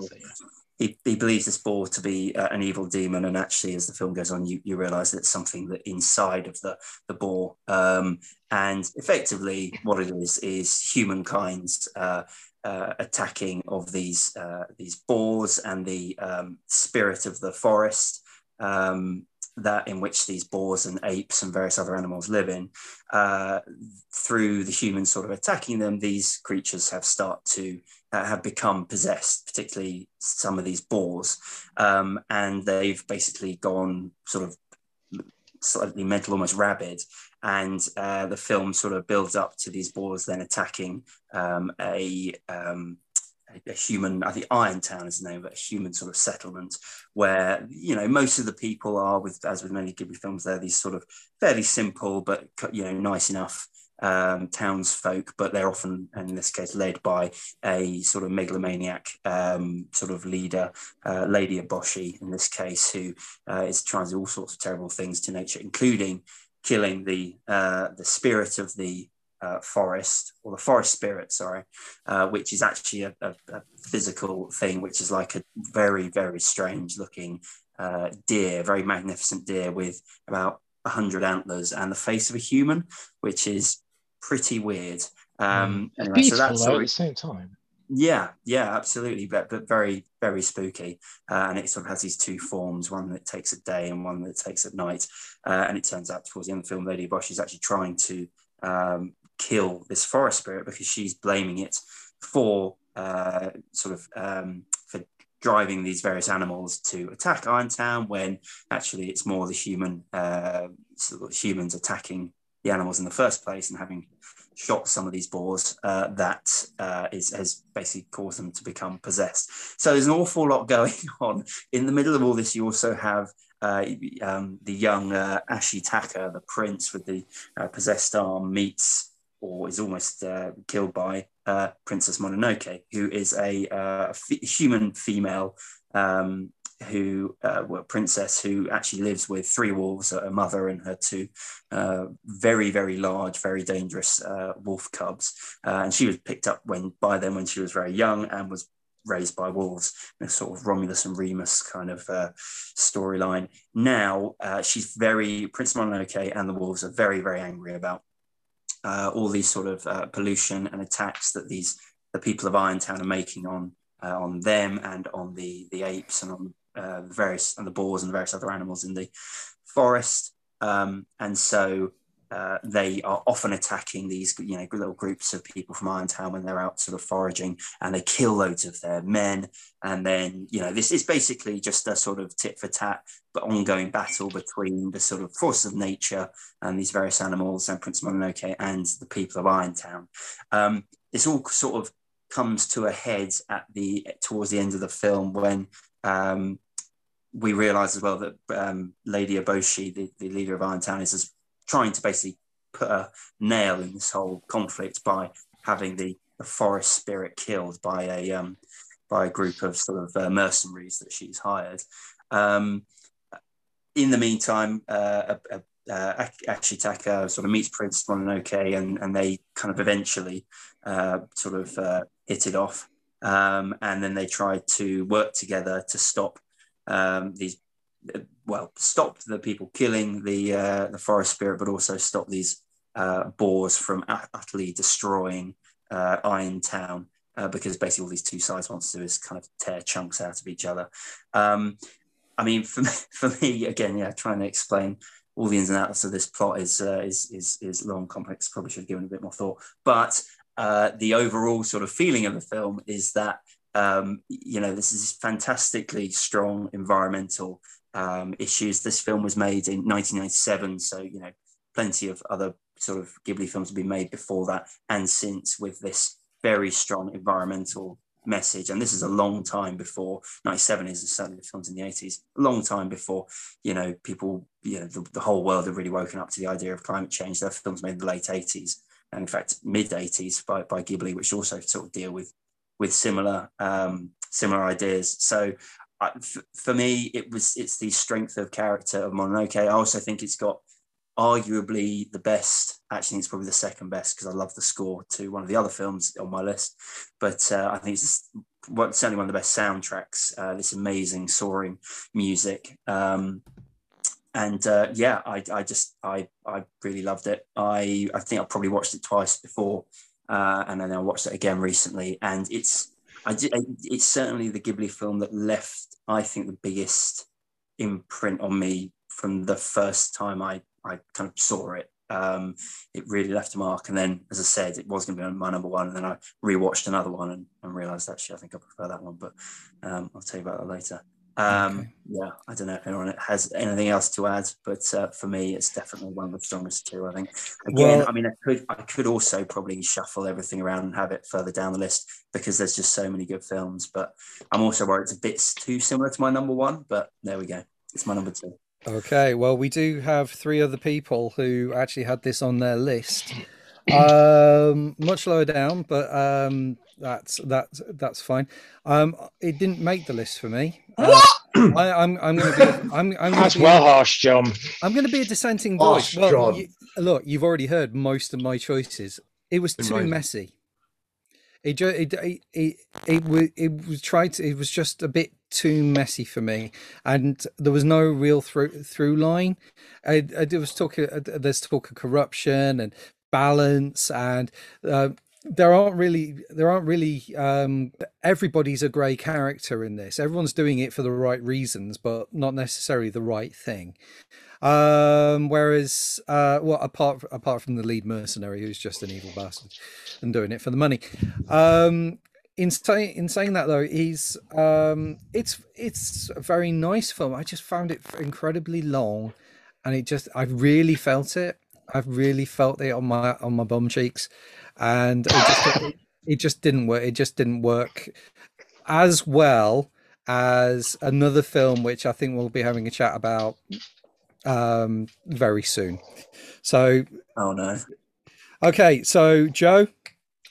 Okay, I completely disagree with you, mostly because I think that the grayness of the characters is the best thing about this movie. Lady Eboshi, who is the most memorable character from this movie, is both a villain and kind of an anti-hero at the same time. She is saving people. She is fighting the forest, but she's also fighting the forest, and she's giving lepers and women who are basically forced into like sex slavery and freedom, and she's doing that and fighting the forest at the same time. Yeah, Joe. I think my problem is not necessarily that the characters are grey. It's the fact that the characters are so earnest. No, I completely. And I think just to make that distinction. I completely understand you, but for me, that's the point of this movie. The point of this movie is the reality of it's just people living in a world who are trying to find some way of surviving, and it puts them at odds with nature. And it's that reality of humans versus nature, and that's what makes them morally grey. Lady Eboshi is morally grey, and she's not necessarily a bad person.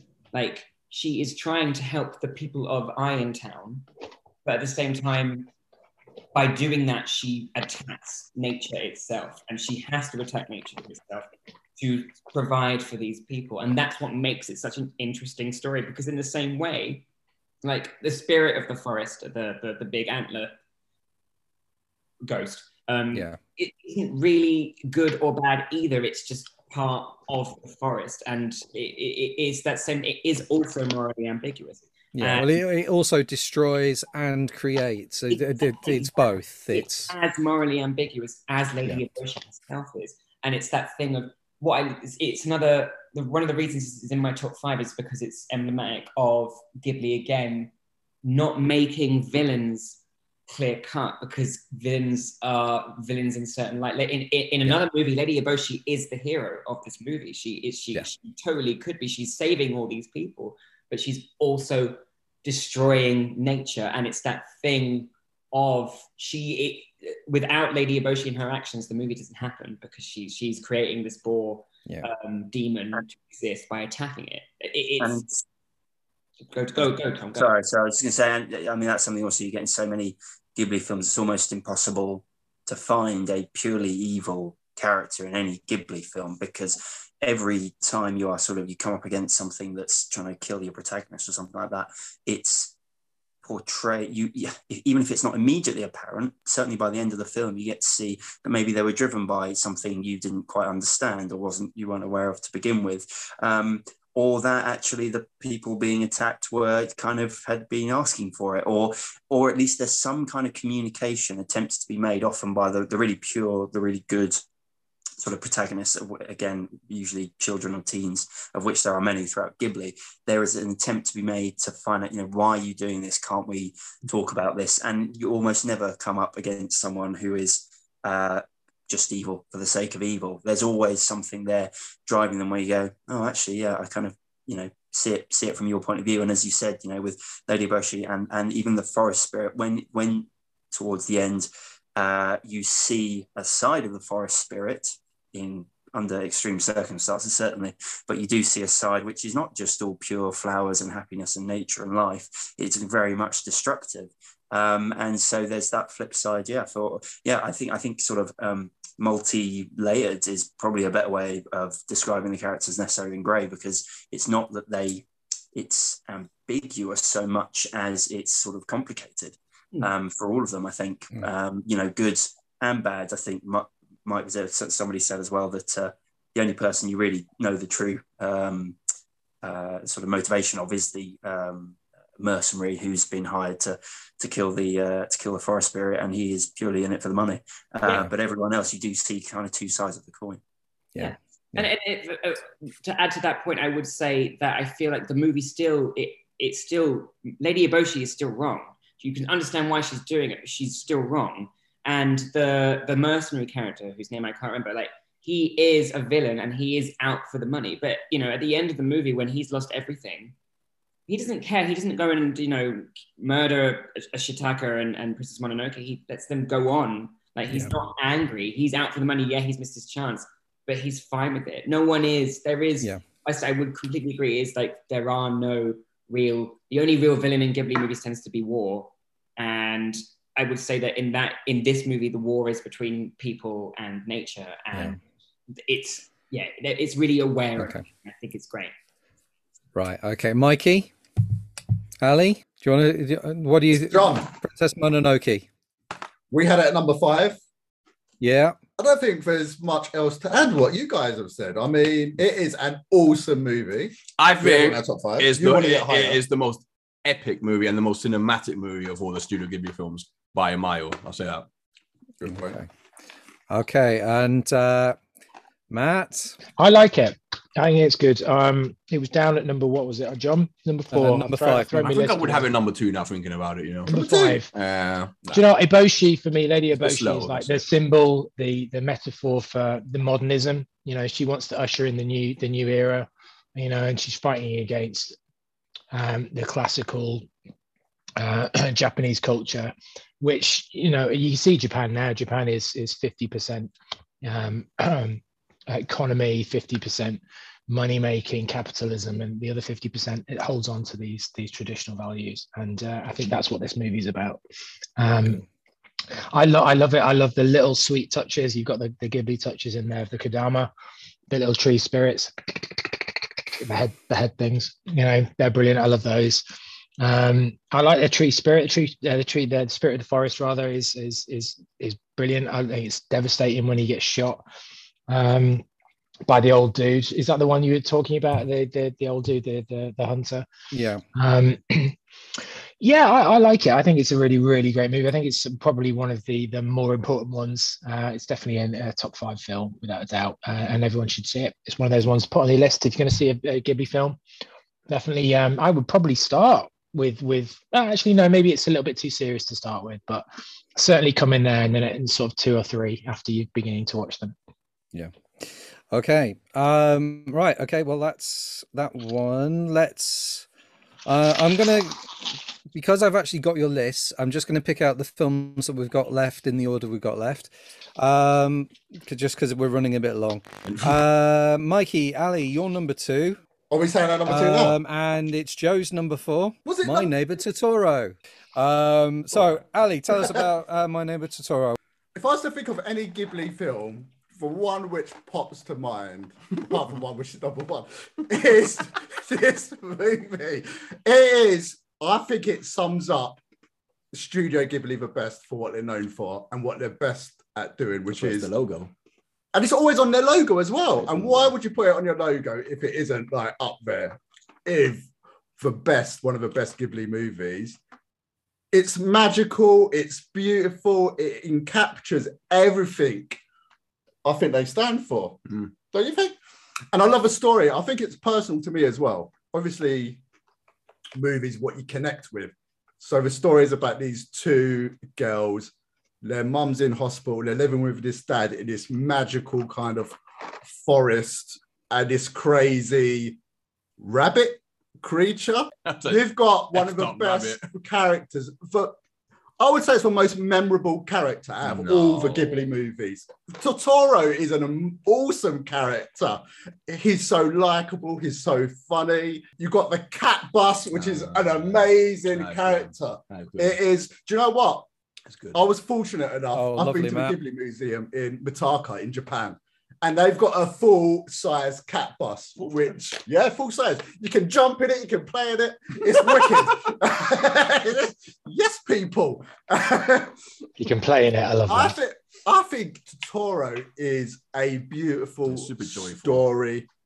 It's joyful, it's happy, it's good vibes. I love the animation style. I love the characters. The little soot creatures in the house. I love them.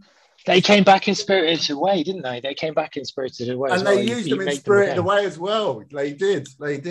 And I just love the connection between like the two sisters and the dad and how he looks after him in the house. And that house is just for setting it's in. It's like a broken down house and he's repairing it and where it is. And you've got that beautiful tree out in the back. There's just something about it which is the most one I have watched all the time. And we spoke about Grave of the Fireflies. I've only seen it once because I feel like I only need to see it once. If that makes sense. To me, a movie is like one you want to watch over and over again. And if I was to pick any Ghibli film, this would be it. This would be one I would want to watch over and over again. Out of all of them, even though we've put one higher, because I think it is a slightly better. Just slightly. It was really difficult. If, this is just underneath it. So I'm not saying it's the worst movie. I'm just saying we had to pick a 5, and this just happens to be the 2. Do you know what I mean, Mr. Joe? To be fair, if we'd all put a list of 10, I think we would have probably overlapped quite a bit. So we would. So the fact that it's 5 has kind of really narrowed it down a bit. Joe, it's your number 4. I love this movie. I think it hits me because part of the story is to do it with the reason they've moved to this house, the dad and the kids have moved to this house is because the mum is in hospital, because I believe it's because she's got cancer. Like she's getting treatment, and it's the way of these two kids. The story is Totoro is like the forest spirit of the forest they've moved near to, and he's taking care of these kids and helping them find their way through a really awful time. Like they're escaping into the forest away from the problems that they're facing, which is the fear of losing their mother. And like the cat bus takes them to at a point in the movie, takes them to the hospital where their mum is to assure them that she's safe. And there's a bit in this movie where the younger sister, May, I want to say her name is May. Yeah, that's right. Gets lost, and everyone's like really, really worried about her. And the whole like local village is looking for her. I think she might fall into a pond. And it's Totoro and the cat bus that saves her and brings the older sister, whose name I can't remember, back together. And it's beautiful. Let's say the song is iconic. Like the ending make me like cry because this even in the ending credits you get a resolution to the story that's really, really beautiful, and it makes me fall apart inside. It's a lovely movie. It's really it's touching in that way of like it's saccharine, but it's also just beautiful. I think it captures this magic of being a child and wanting to escape from reality, and it does that. It does that, and I love it. I have nothing but positive things to say about it. I would have put it higher on my list if I didn't have other movies that I just think deserve it. But I do genuinely think it is the quintessential Ghibli movie, and I think everyone should watch it. Yeah, it is. I totally agree. It is the essence of what Ghibli is. Yeah. Like totally, 100%. It's what they stand for. It's what they're about. When the Ghibli movie, this is what I would think of. When the Ghibli films hit Netflix, this was the first one I sat down and watched, and I watched it with my kids, who are they're 7 and 10 in the minute. It's such a gentle, simple, magical, realist film, which it doesn't really do much. It's got a little bit of intrigue in it. It's got a little bit of scare in it. It's got when the with the Sutmites at the beginning, and the fact that they end up. I think they end up jumping into they're having a bath at night, and they jump into the bath, and the Sutmites make a noise, so they end up just making as much noise as possible to scare them away. And it feels like such a small film, and it doesn't try to do anything grand or huge or big. It's a really small movie with really big things in it, like Totoro and the Cat Bus and the Mites. But it's really about two sisters. The fantasy element is really just, it's almost there as a Deus Ex Machina, just to kind of to give the film a fantasy uplifting ending. That doesn't mean it's a bad thing. It just means that it almost doesn't need the Totoros. I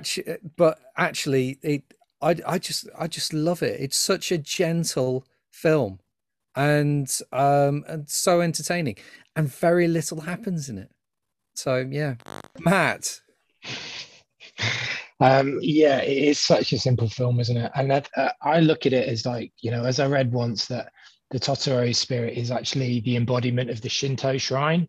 So that's why he takes them on one of their little journeys. He drops them off at a Shinto shrine. And it's as much about the house as about the relationship between the two children, as it is between them, their father and their mother, than it is about anything else. And it's, it is a beautiful little film. I love it. I think it's great. I find the cat bus a little creepy, to be honest, especially when it goes meow. Now, the little story about these, right? These are original, right? I've never been to Japan, and I've never been like to the Ghibli tour or anything like that.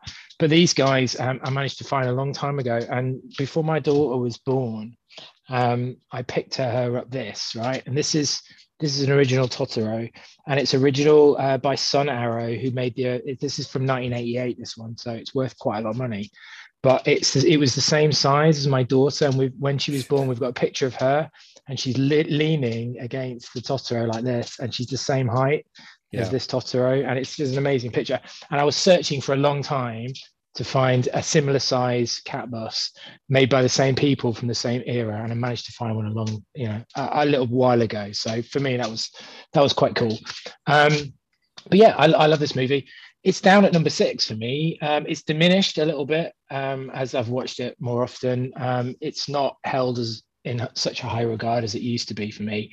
I think what you get with this, you get incredible animation. If you look at the water in this, like the babbling brooks, the babbling streams, it's absolutely stunning how he animates water in this. It's absolutely amazing. Like it's hyper real. It's beautiful, and it's also got one of my favorite scenes of all time in any Ghibli movie. In fact, it is of all time, is when they're waiting at the bus stop and the Totoro turns up and he gets out his umbrella and he jumps like that and the rain comes down. It just goes the rain.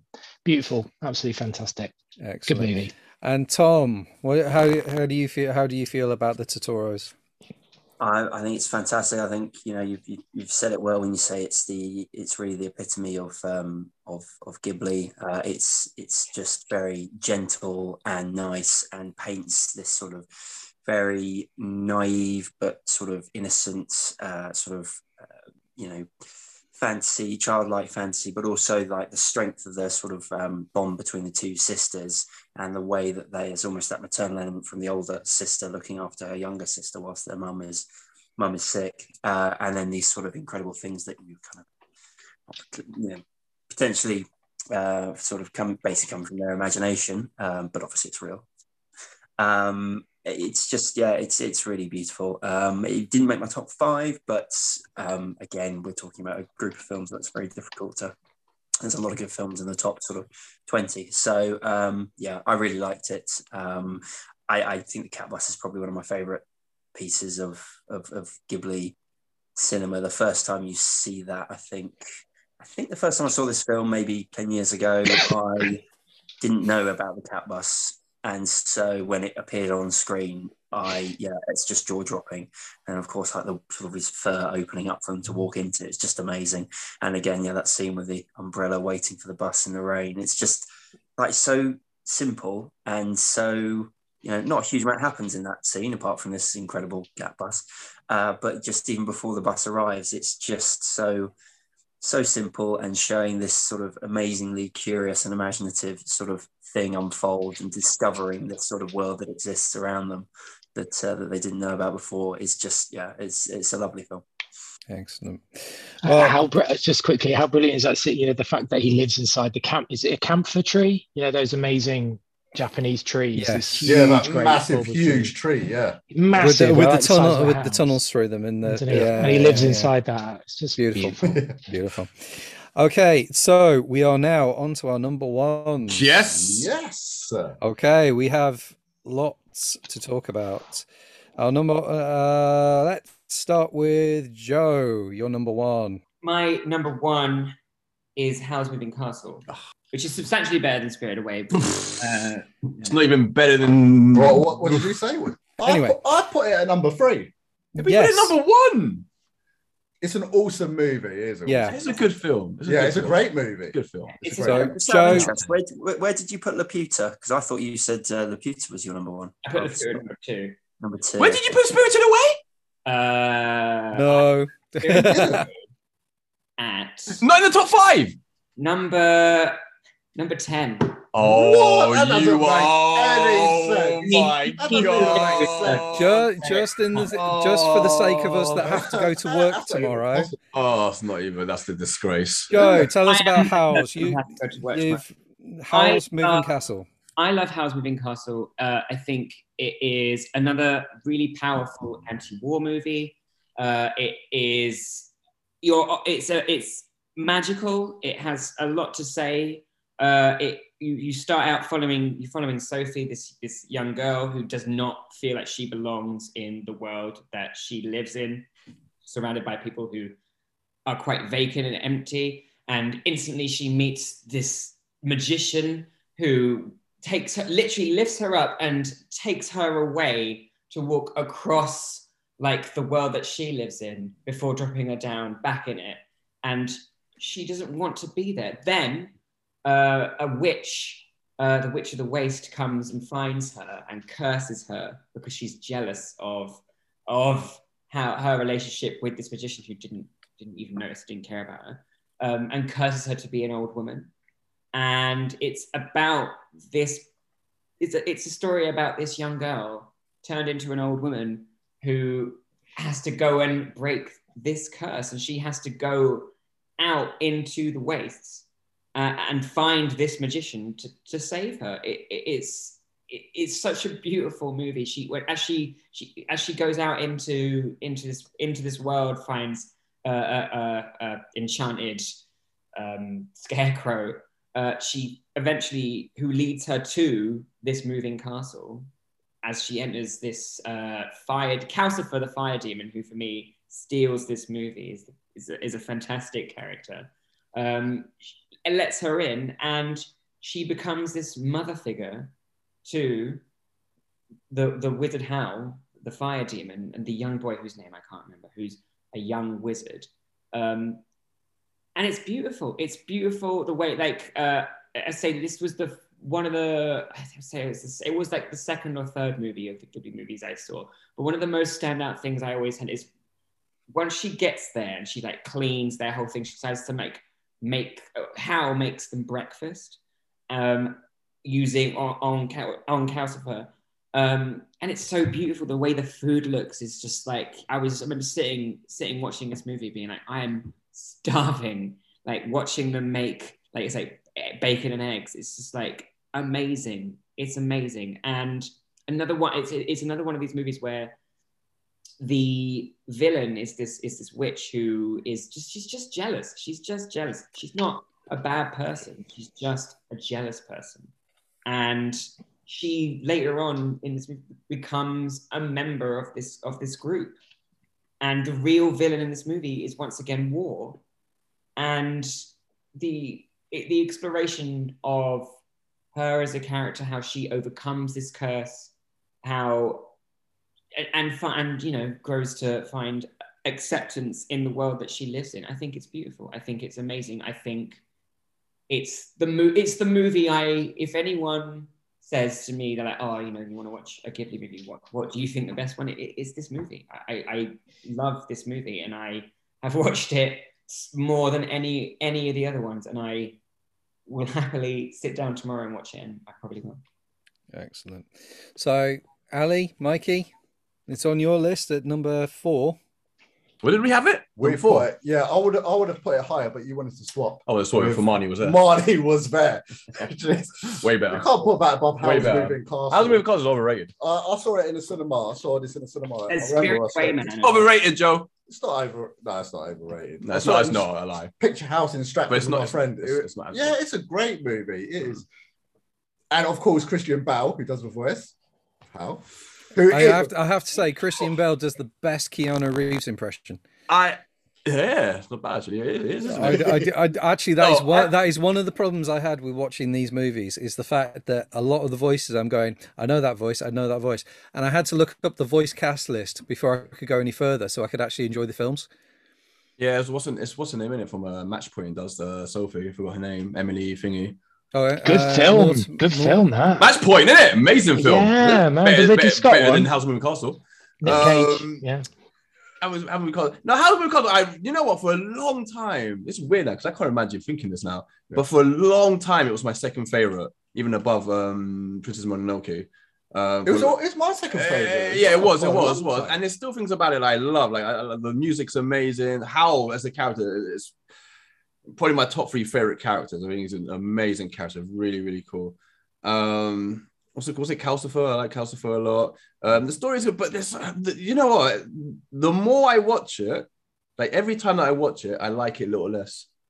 Like because it's just out of all the Ghibli films, I think this is the one that just runs the slowest for me. Like the more I watch, I think, no, this film is just too slow. You can cut chunks out of this. Right? I never really agree with you. We always have opposites on everything. But I 100% agree with you. It feels like the longest out of all 100%. The movies. And I don't know if that's true. Maybe it is the longest out of all the movies. I don't know the exact length of it, but it feels like the longest movie for some reason. Maybe it's obviously the pace of it. There's somewhere like in the third act where it just definitely slow down loads, you know. And but there's parts of it that I love. Like I love the Scarecrow. I love the music's amazing. It's probably got my favorite music, maybe even above Spirited Away. It's got incredible music, and I actually do like the voice actor, even Christian Bale.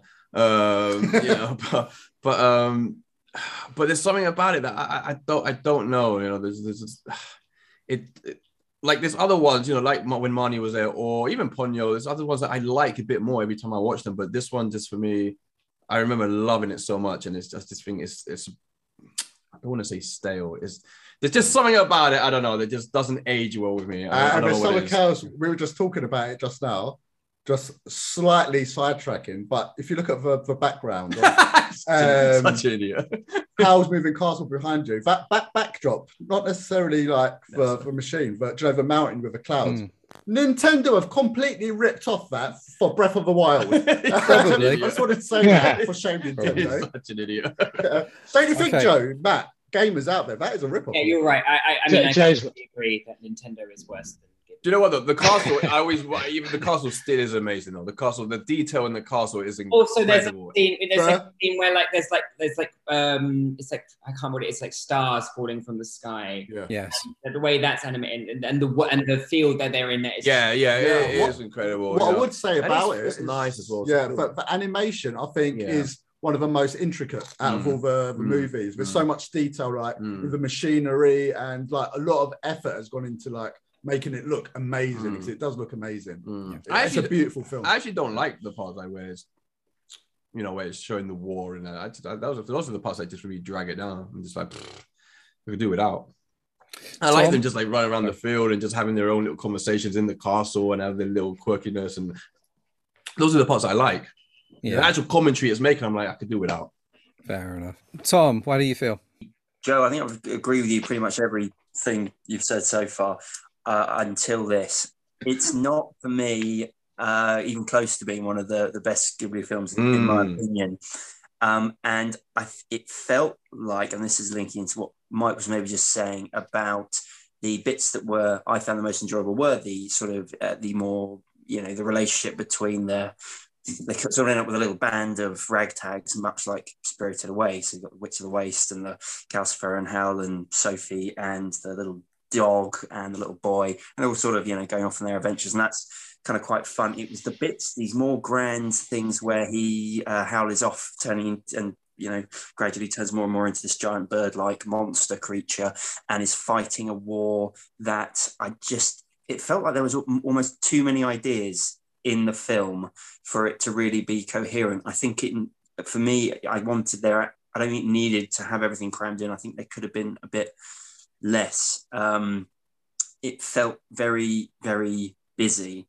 And there are bits of it that I like, and there's plenty of very unique and, as always, very creative things about it. And just even, as you said, like the moving of the castle, and it's for some reason towards the very end when the castle actually disintegrates and is left really just a plank of wood with two running legs sort of across this mountaintop. I absolutely love that. There's certainly parts of this film that I really, really do like, but I felt it was just a bit too much kind of attempted to be rammed into one film. There's also things like, as I said before, this idea that almost no enemy, no baddie in Ghibli is ever really bad, and you sort of, and often your protagonists are trying to communicate rather than fight at face value. The really pure good ones, the Mononoke, Nausicaa, Sophie in this, and the lead girl in Spirited Away, they're always trying to ask questions of, well, what is the problem? Why are you so angry? What can we do to help, kind of thing.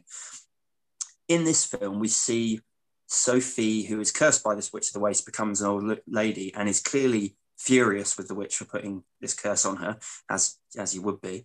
And then, like the next scene, she's like encouraging this witch who she's kind of bumps into at the castle, and they have to walk up this huge, long flight of stairs to reach the top for the meeting with the king. And Sophie does it, even though she's an old lady, does it reasonably okay, but this Witch of the Waste is really struggling and almost virtually dies on the way up. And Sophie stood at the top being like, come on, you can do it, you've just believe in yourself, you can get there. And why is she encouraging her? Now the other, why is she suddenly on her side trying to effectively feels like she's almost forgiven her for putting this horrible curse on her where she turns her into an old lady. In the other films, where, whether it's Nausicaa or Mononoke, you can kind of see where their sort of compassion comes from, or this understanding, or at least from the narrative perspective, this understanding of, they've been done wrong, nature, whatever it might be. So you can see that for Sophie, she's literally, the only other interaction she's ever had with this witch was to have this horrible curse put on her. And she's even said before, I'd never work for that woman. She's awful. And she tries to tell people what the curse was, but she isn't able to. And then out of nowhere, she's sort of like, come on, mate, you can do it. There were just things that, to me, they almost seemed like a bridge too far in like that whole sort of understanding Ghibli sort of way of presenting lead characters and how they're often very good and pure, but there was no real attempt at explaining why. That kind of just jumped out of me as not really being very believable. And they were kind of just doing it because that's a very Ghibli thing to do, to have your lead characters being very, siding, wanting to communicate with enemies rather than fight them, kind of thing. I don't disagree with what you're saying. The point I would make, for me, the way I took this in this movie was that she's literally become an old lady, and she was acting like an old lady. I can totally believe that as an old person, she's already, if you were an old person having these grudges, you'd let go of them. You're an old person, it doesn't mean anything. And it is also, you're watching this Witch of the Waste disintegrate in front of her as she's climbing up these stairs. So she's like, yeah, come on, you can do it. You can do it because, you've got this far, you might as well get to the end of it. She's done it. I'm an old lady and I could do it. You, who's this witch who's done this to me, well, you might as well get up here. You might as well do it. And I felt, I don't disagree with what you're saying. And I will say that I was really torn between this film and the film that Matt picked as number one, as my number one. And I picked this movie more because I feel that this is, I would say, more of a movie that I just genuinely really enjoy, and I do understand there's a slowness there. I do, but as Miguel has already said, he would say that all Ghibli movies are slow. I still really like it because of what it's doing. I think it feels it's a kids movie, it's a family movie. It is. I agree. It does some of those things, create some of these. I really agree with that. Yeah, I think one of the things about Miyazaki movies and Ghibli films is the fact that their source materials aren't simple. This is the first book from a series of fantasy novels, and sometimes I think you need you don't get enough to kind of lead you through, and it's like the Arrietty and the Borrowers. It's not a full movie. It's not kind of a full movie. You kind of need the next bit to kind of lead on. Just because we're running very, very late here, I kind of like it, and I agree a lot of the fact that it's very complex, and the fact that it's actually Howl's boss teacher who actually is after Howl is the thing. I just found it a bit big and a bit messy, and but Joe, you had it at number one. It made Mikey and Ali's list. Just moving on quickly, Tom, you're number one, and Matt's number two. Nausicaa. No, as I was just saying, I think I've ended up with trying to explain the sort of one of the most epic ones.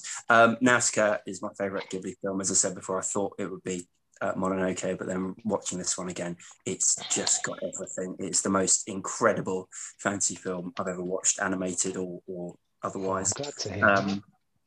It follows Princess Nausicaa, who's sort of princess of this small valley. Nausicaa's the princess. Valley of the Wind is where she's from.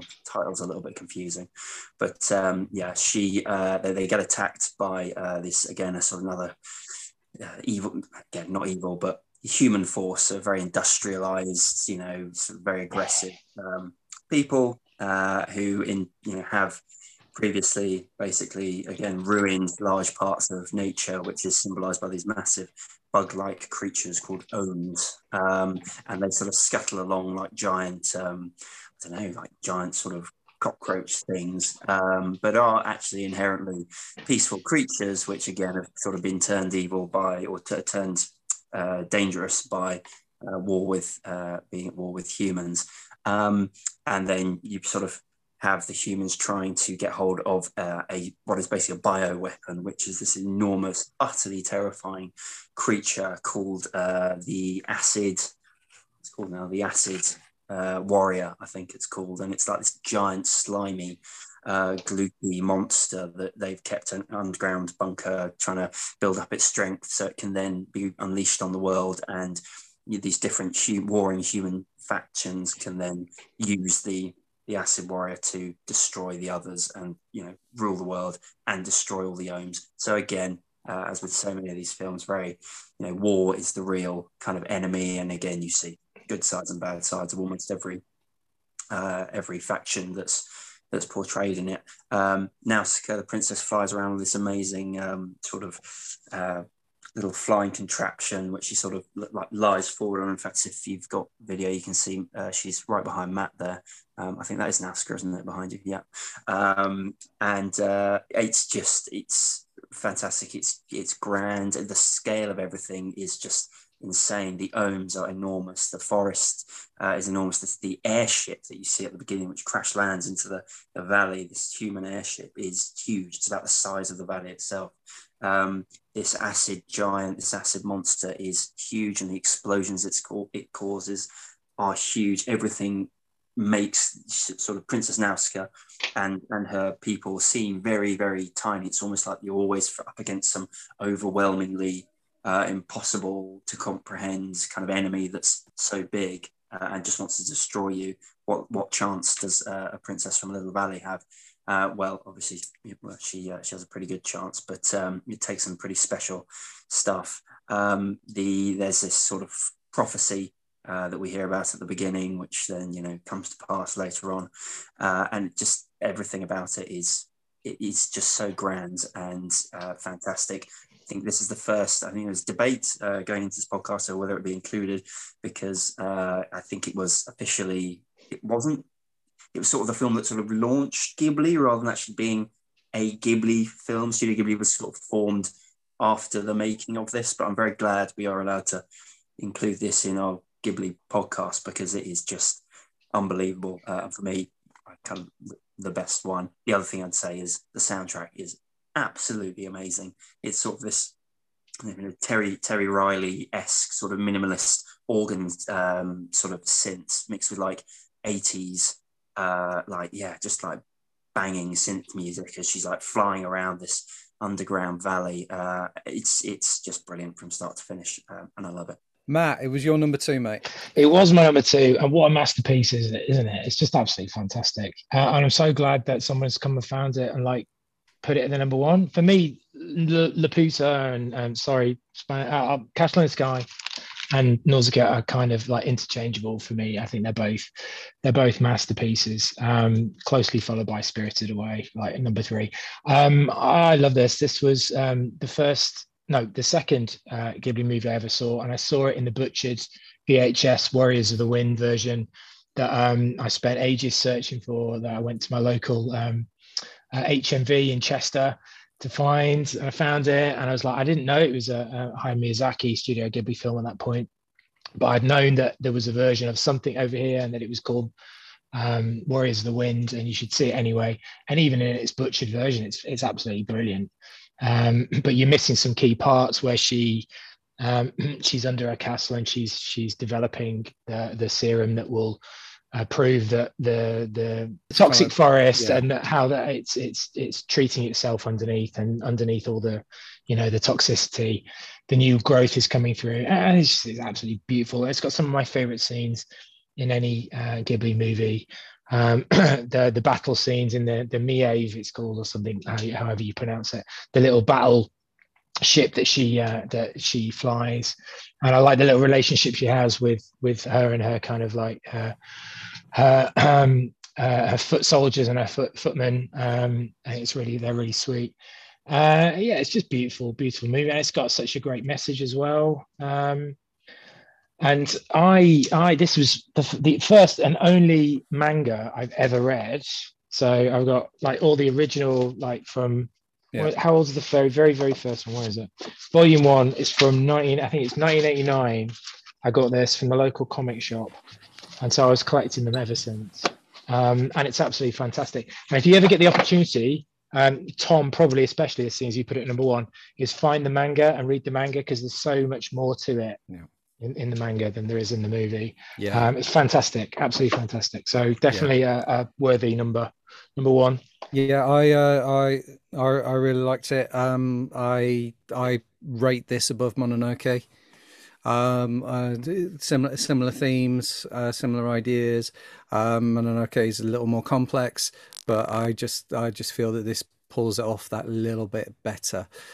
Strangely, it did remind me of a Ralph Bakshi movie from the 70s. I think it's called not Fire and Ice. I think it's actually called Wizards. It's that I really liked it. It feels very same sort of vein. Just to interject, I want to also say that it is a fantastic movie. I love this movie.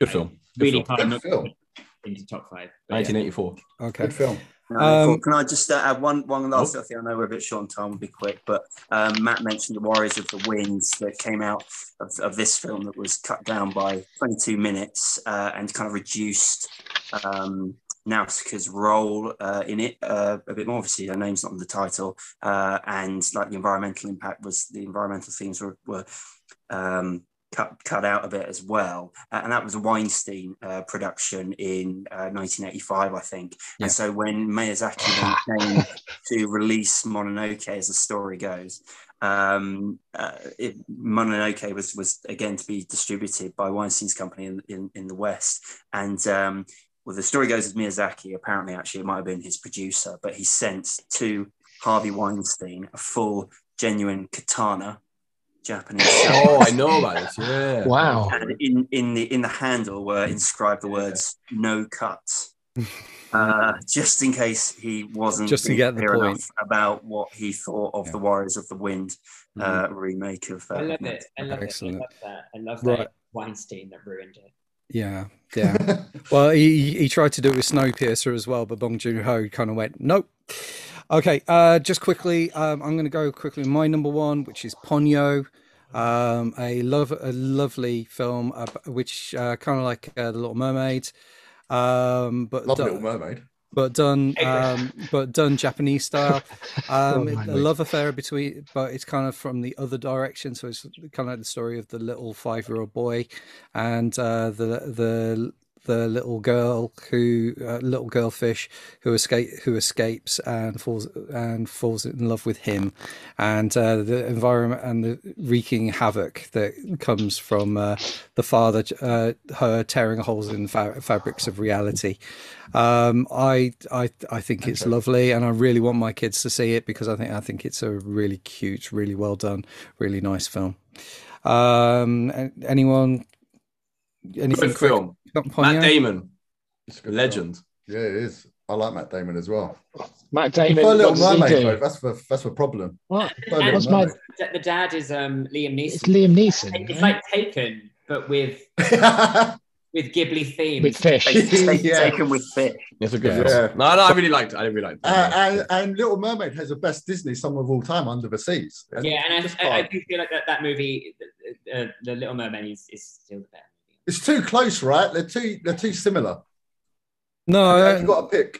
no, Yeah. I I don't. would say they're very different, but I would say that The Little Mermaid is the more successful. Okay. Ponyo's Disney film pretty ever made. trippy, right? Disney Ponyo's a did it trippy movie. that It's a time. proper trippy movie. Yeah.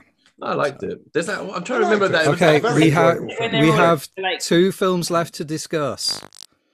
Matt, Yo, Laputa. Castle in the Sky. Yes. Castle in the Sky.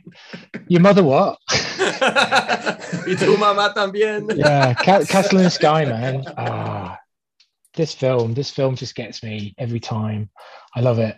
I saw this. This was always my favorite. It's my very first Ghibli movie, and I saw this unknowingly. I saw it on an aeroplane in 1989 on a family trip, our only family trip to that we ever. Well, obviously we went on holiday, but to America we went once, and we went in like the last couple of years, the 1980s, and this I didn't realize was it played on the aeroplane, and it was as I later found out, it was a dub made for the Japanese airlines for the English businessmen that travelled to and from Tokyo.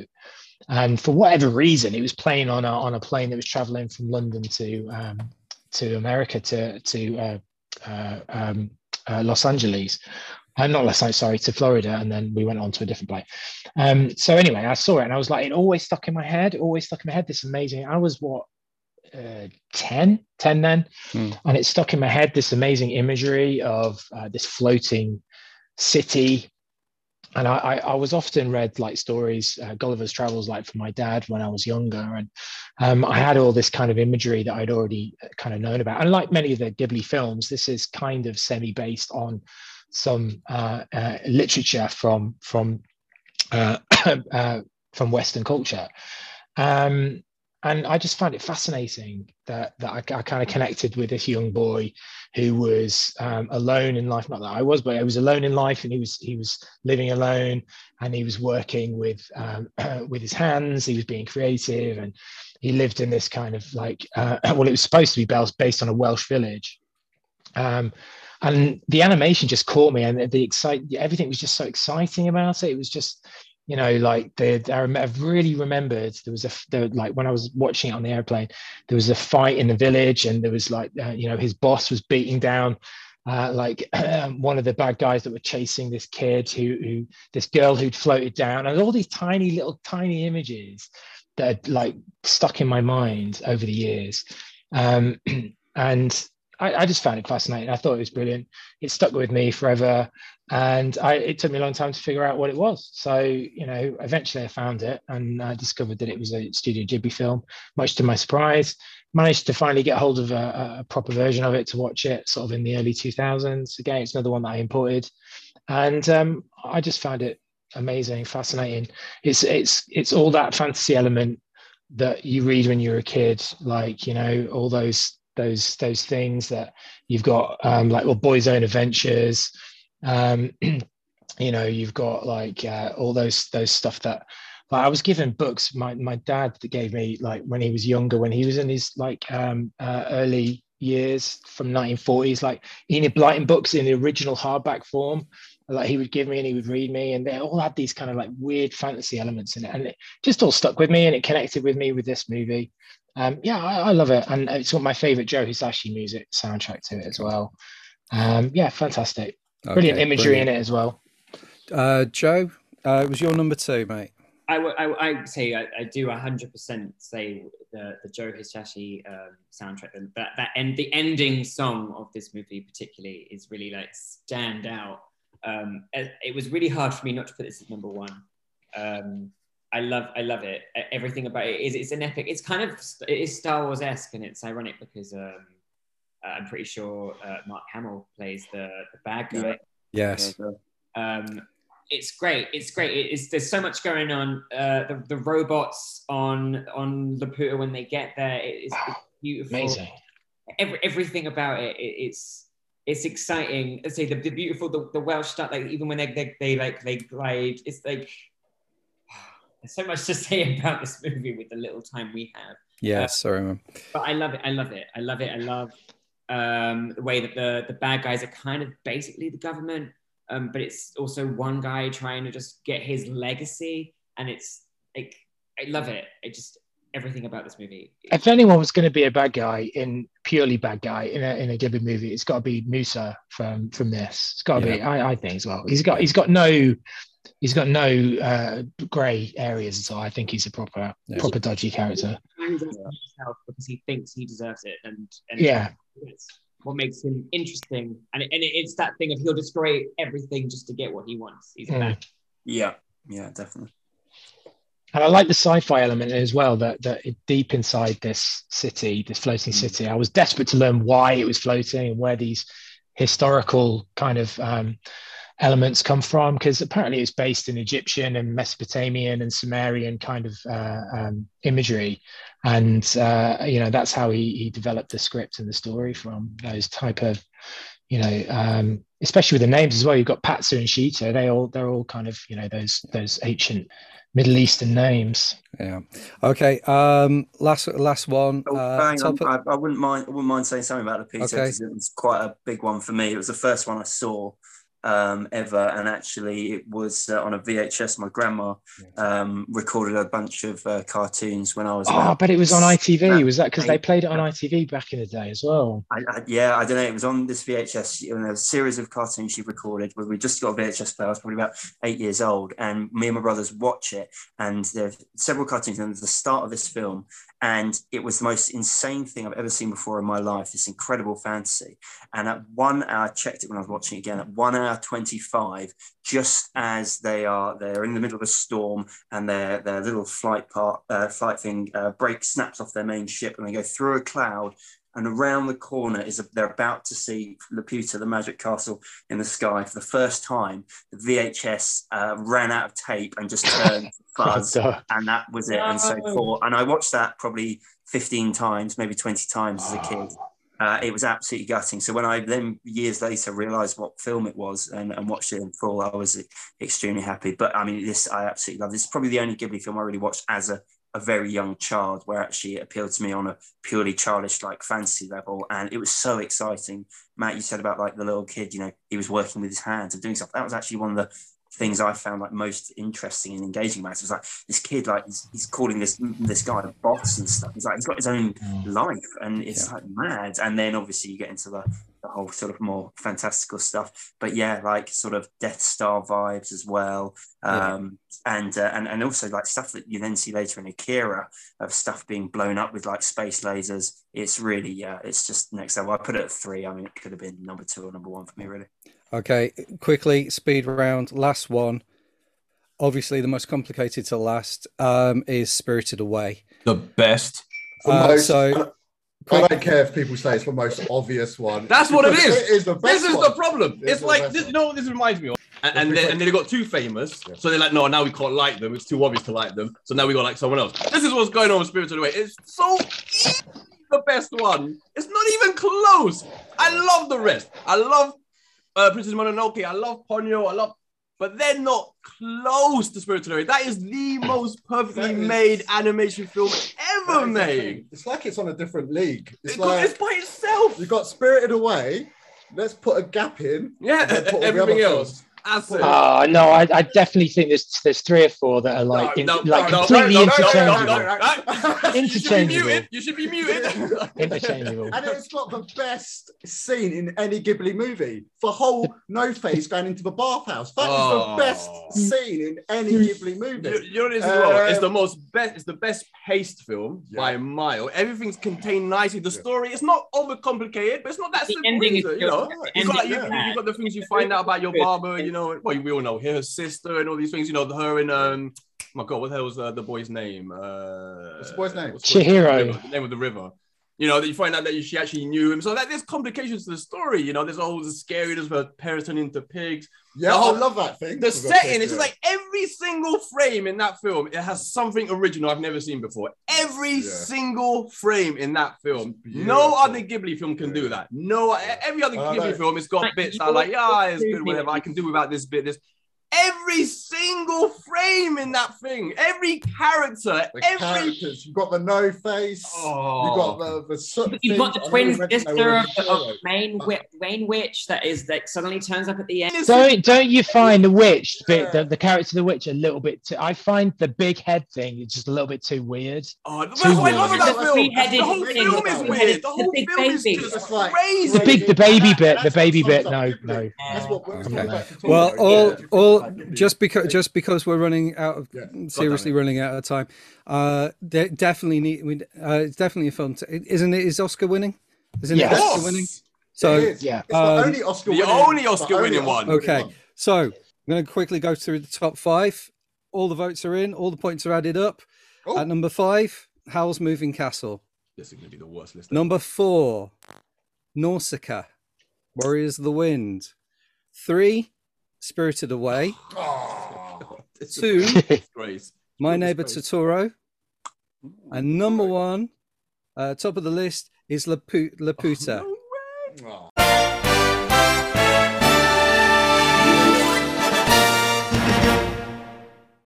Yay! Correct. Miyazaki is going to strike us down.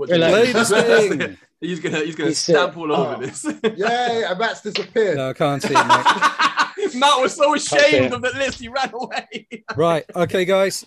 We've got to quickly wrap this up because we have overrun massively. Thank you very much all for joining us tonight. Yes, I'm glad everyone's brought their Totoros. Hold on. We only gave like 2 minutes to Spirited Away, the Oscar-winning film. We've run out of time. We spent like 68 years about Laputa. And Poco Roco, whatever. Poco Roco. Anyway, guys, unfortunately, all we can suggest is people go and find Spirited Away and go and watch it for themselves. Thank you very much for joining us tonight. Mikey, Ali, Joe, Matt, and Tom. And if you want to find us, check us out on all our socials, and we'll see you again soon. Good night.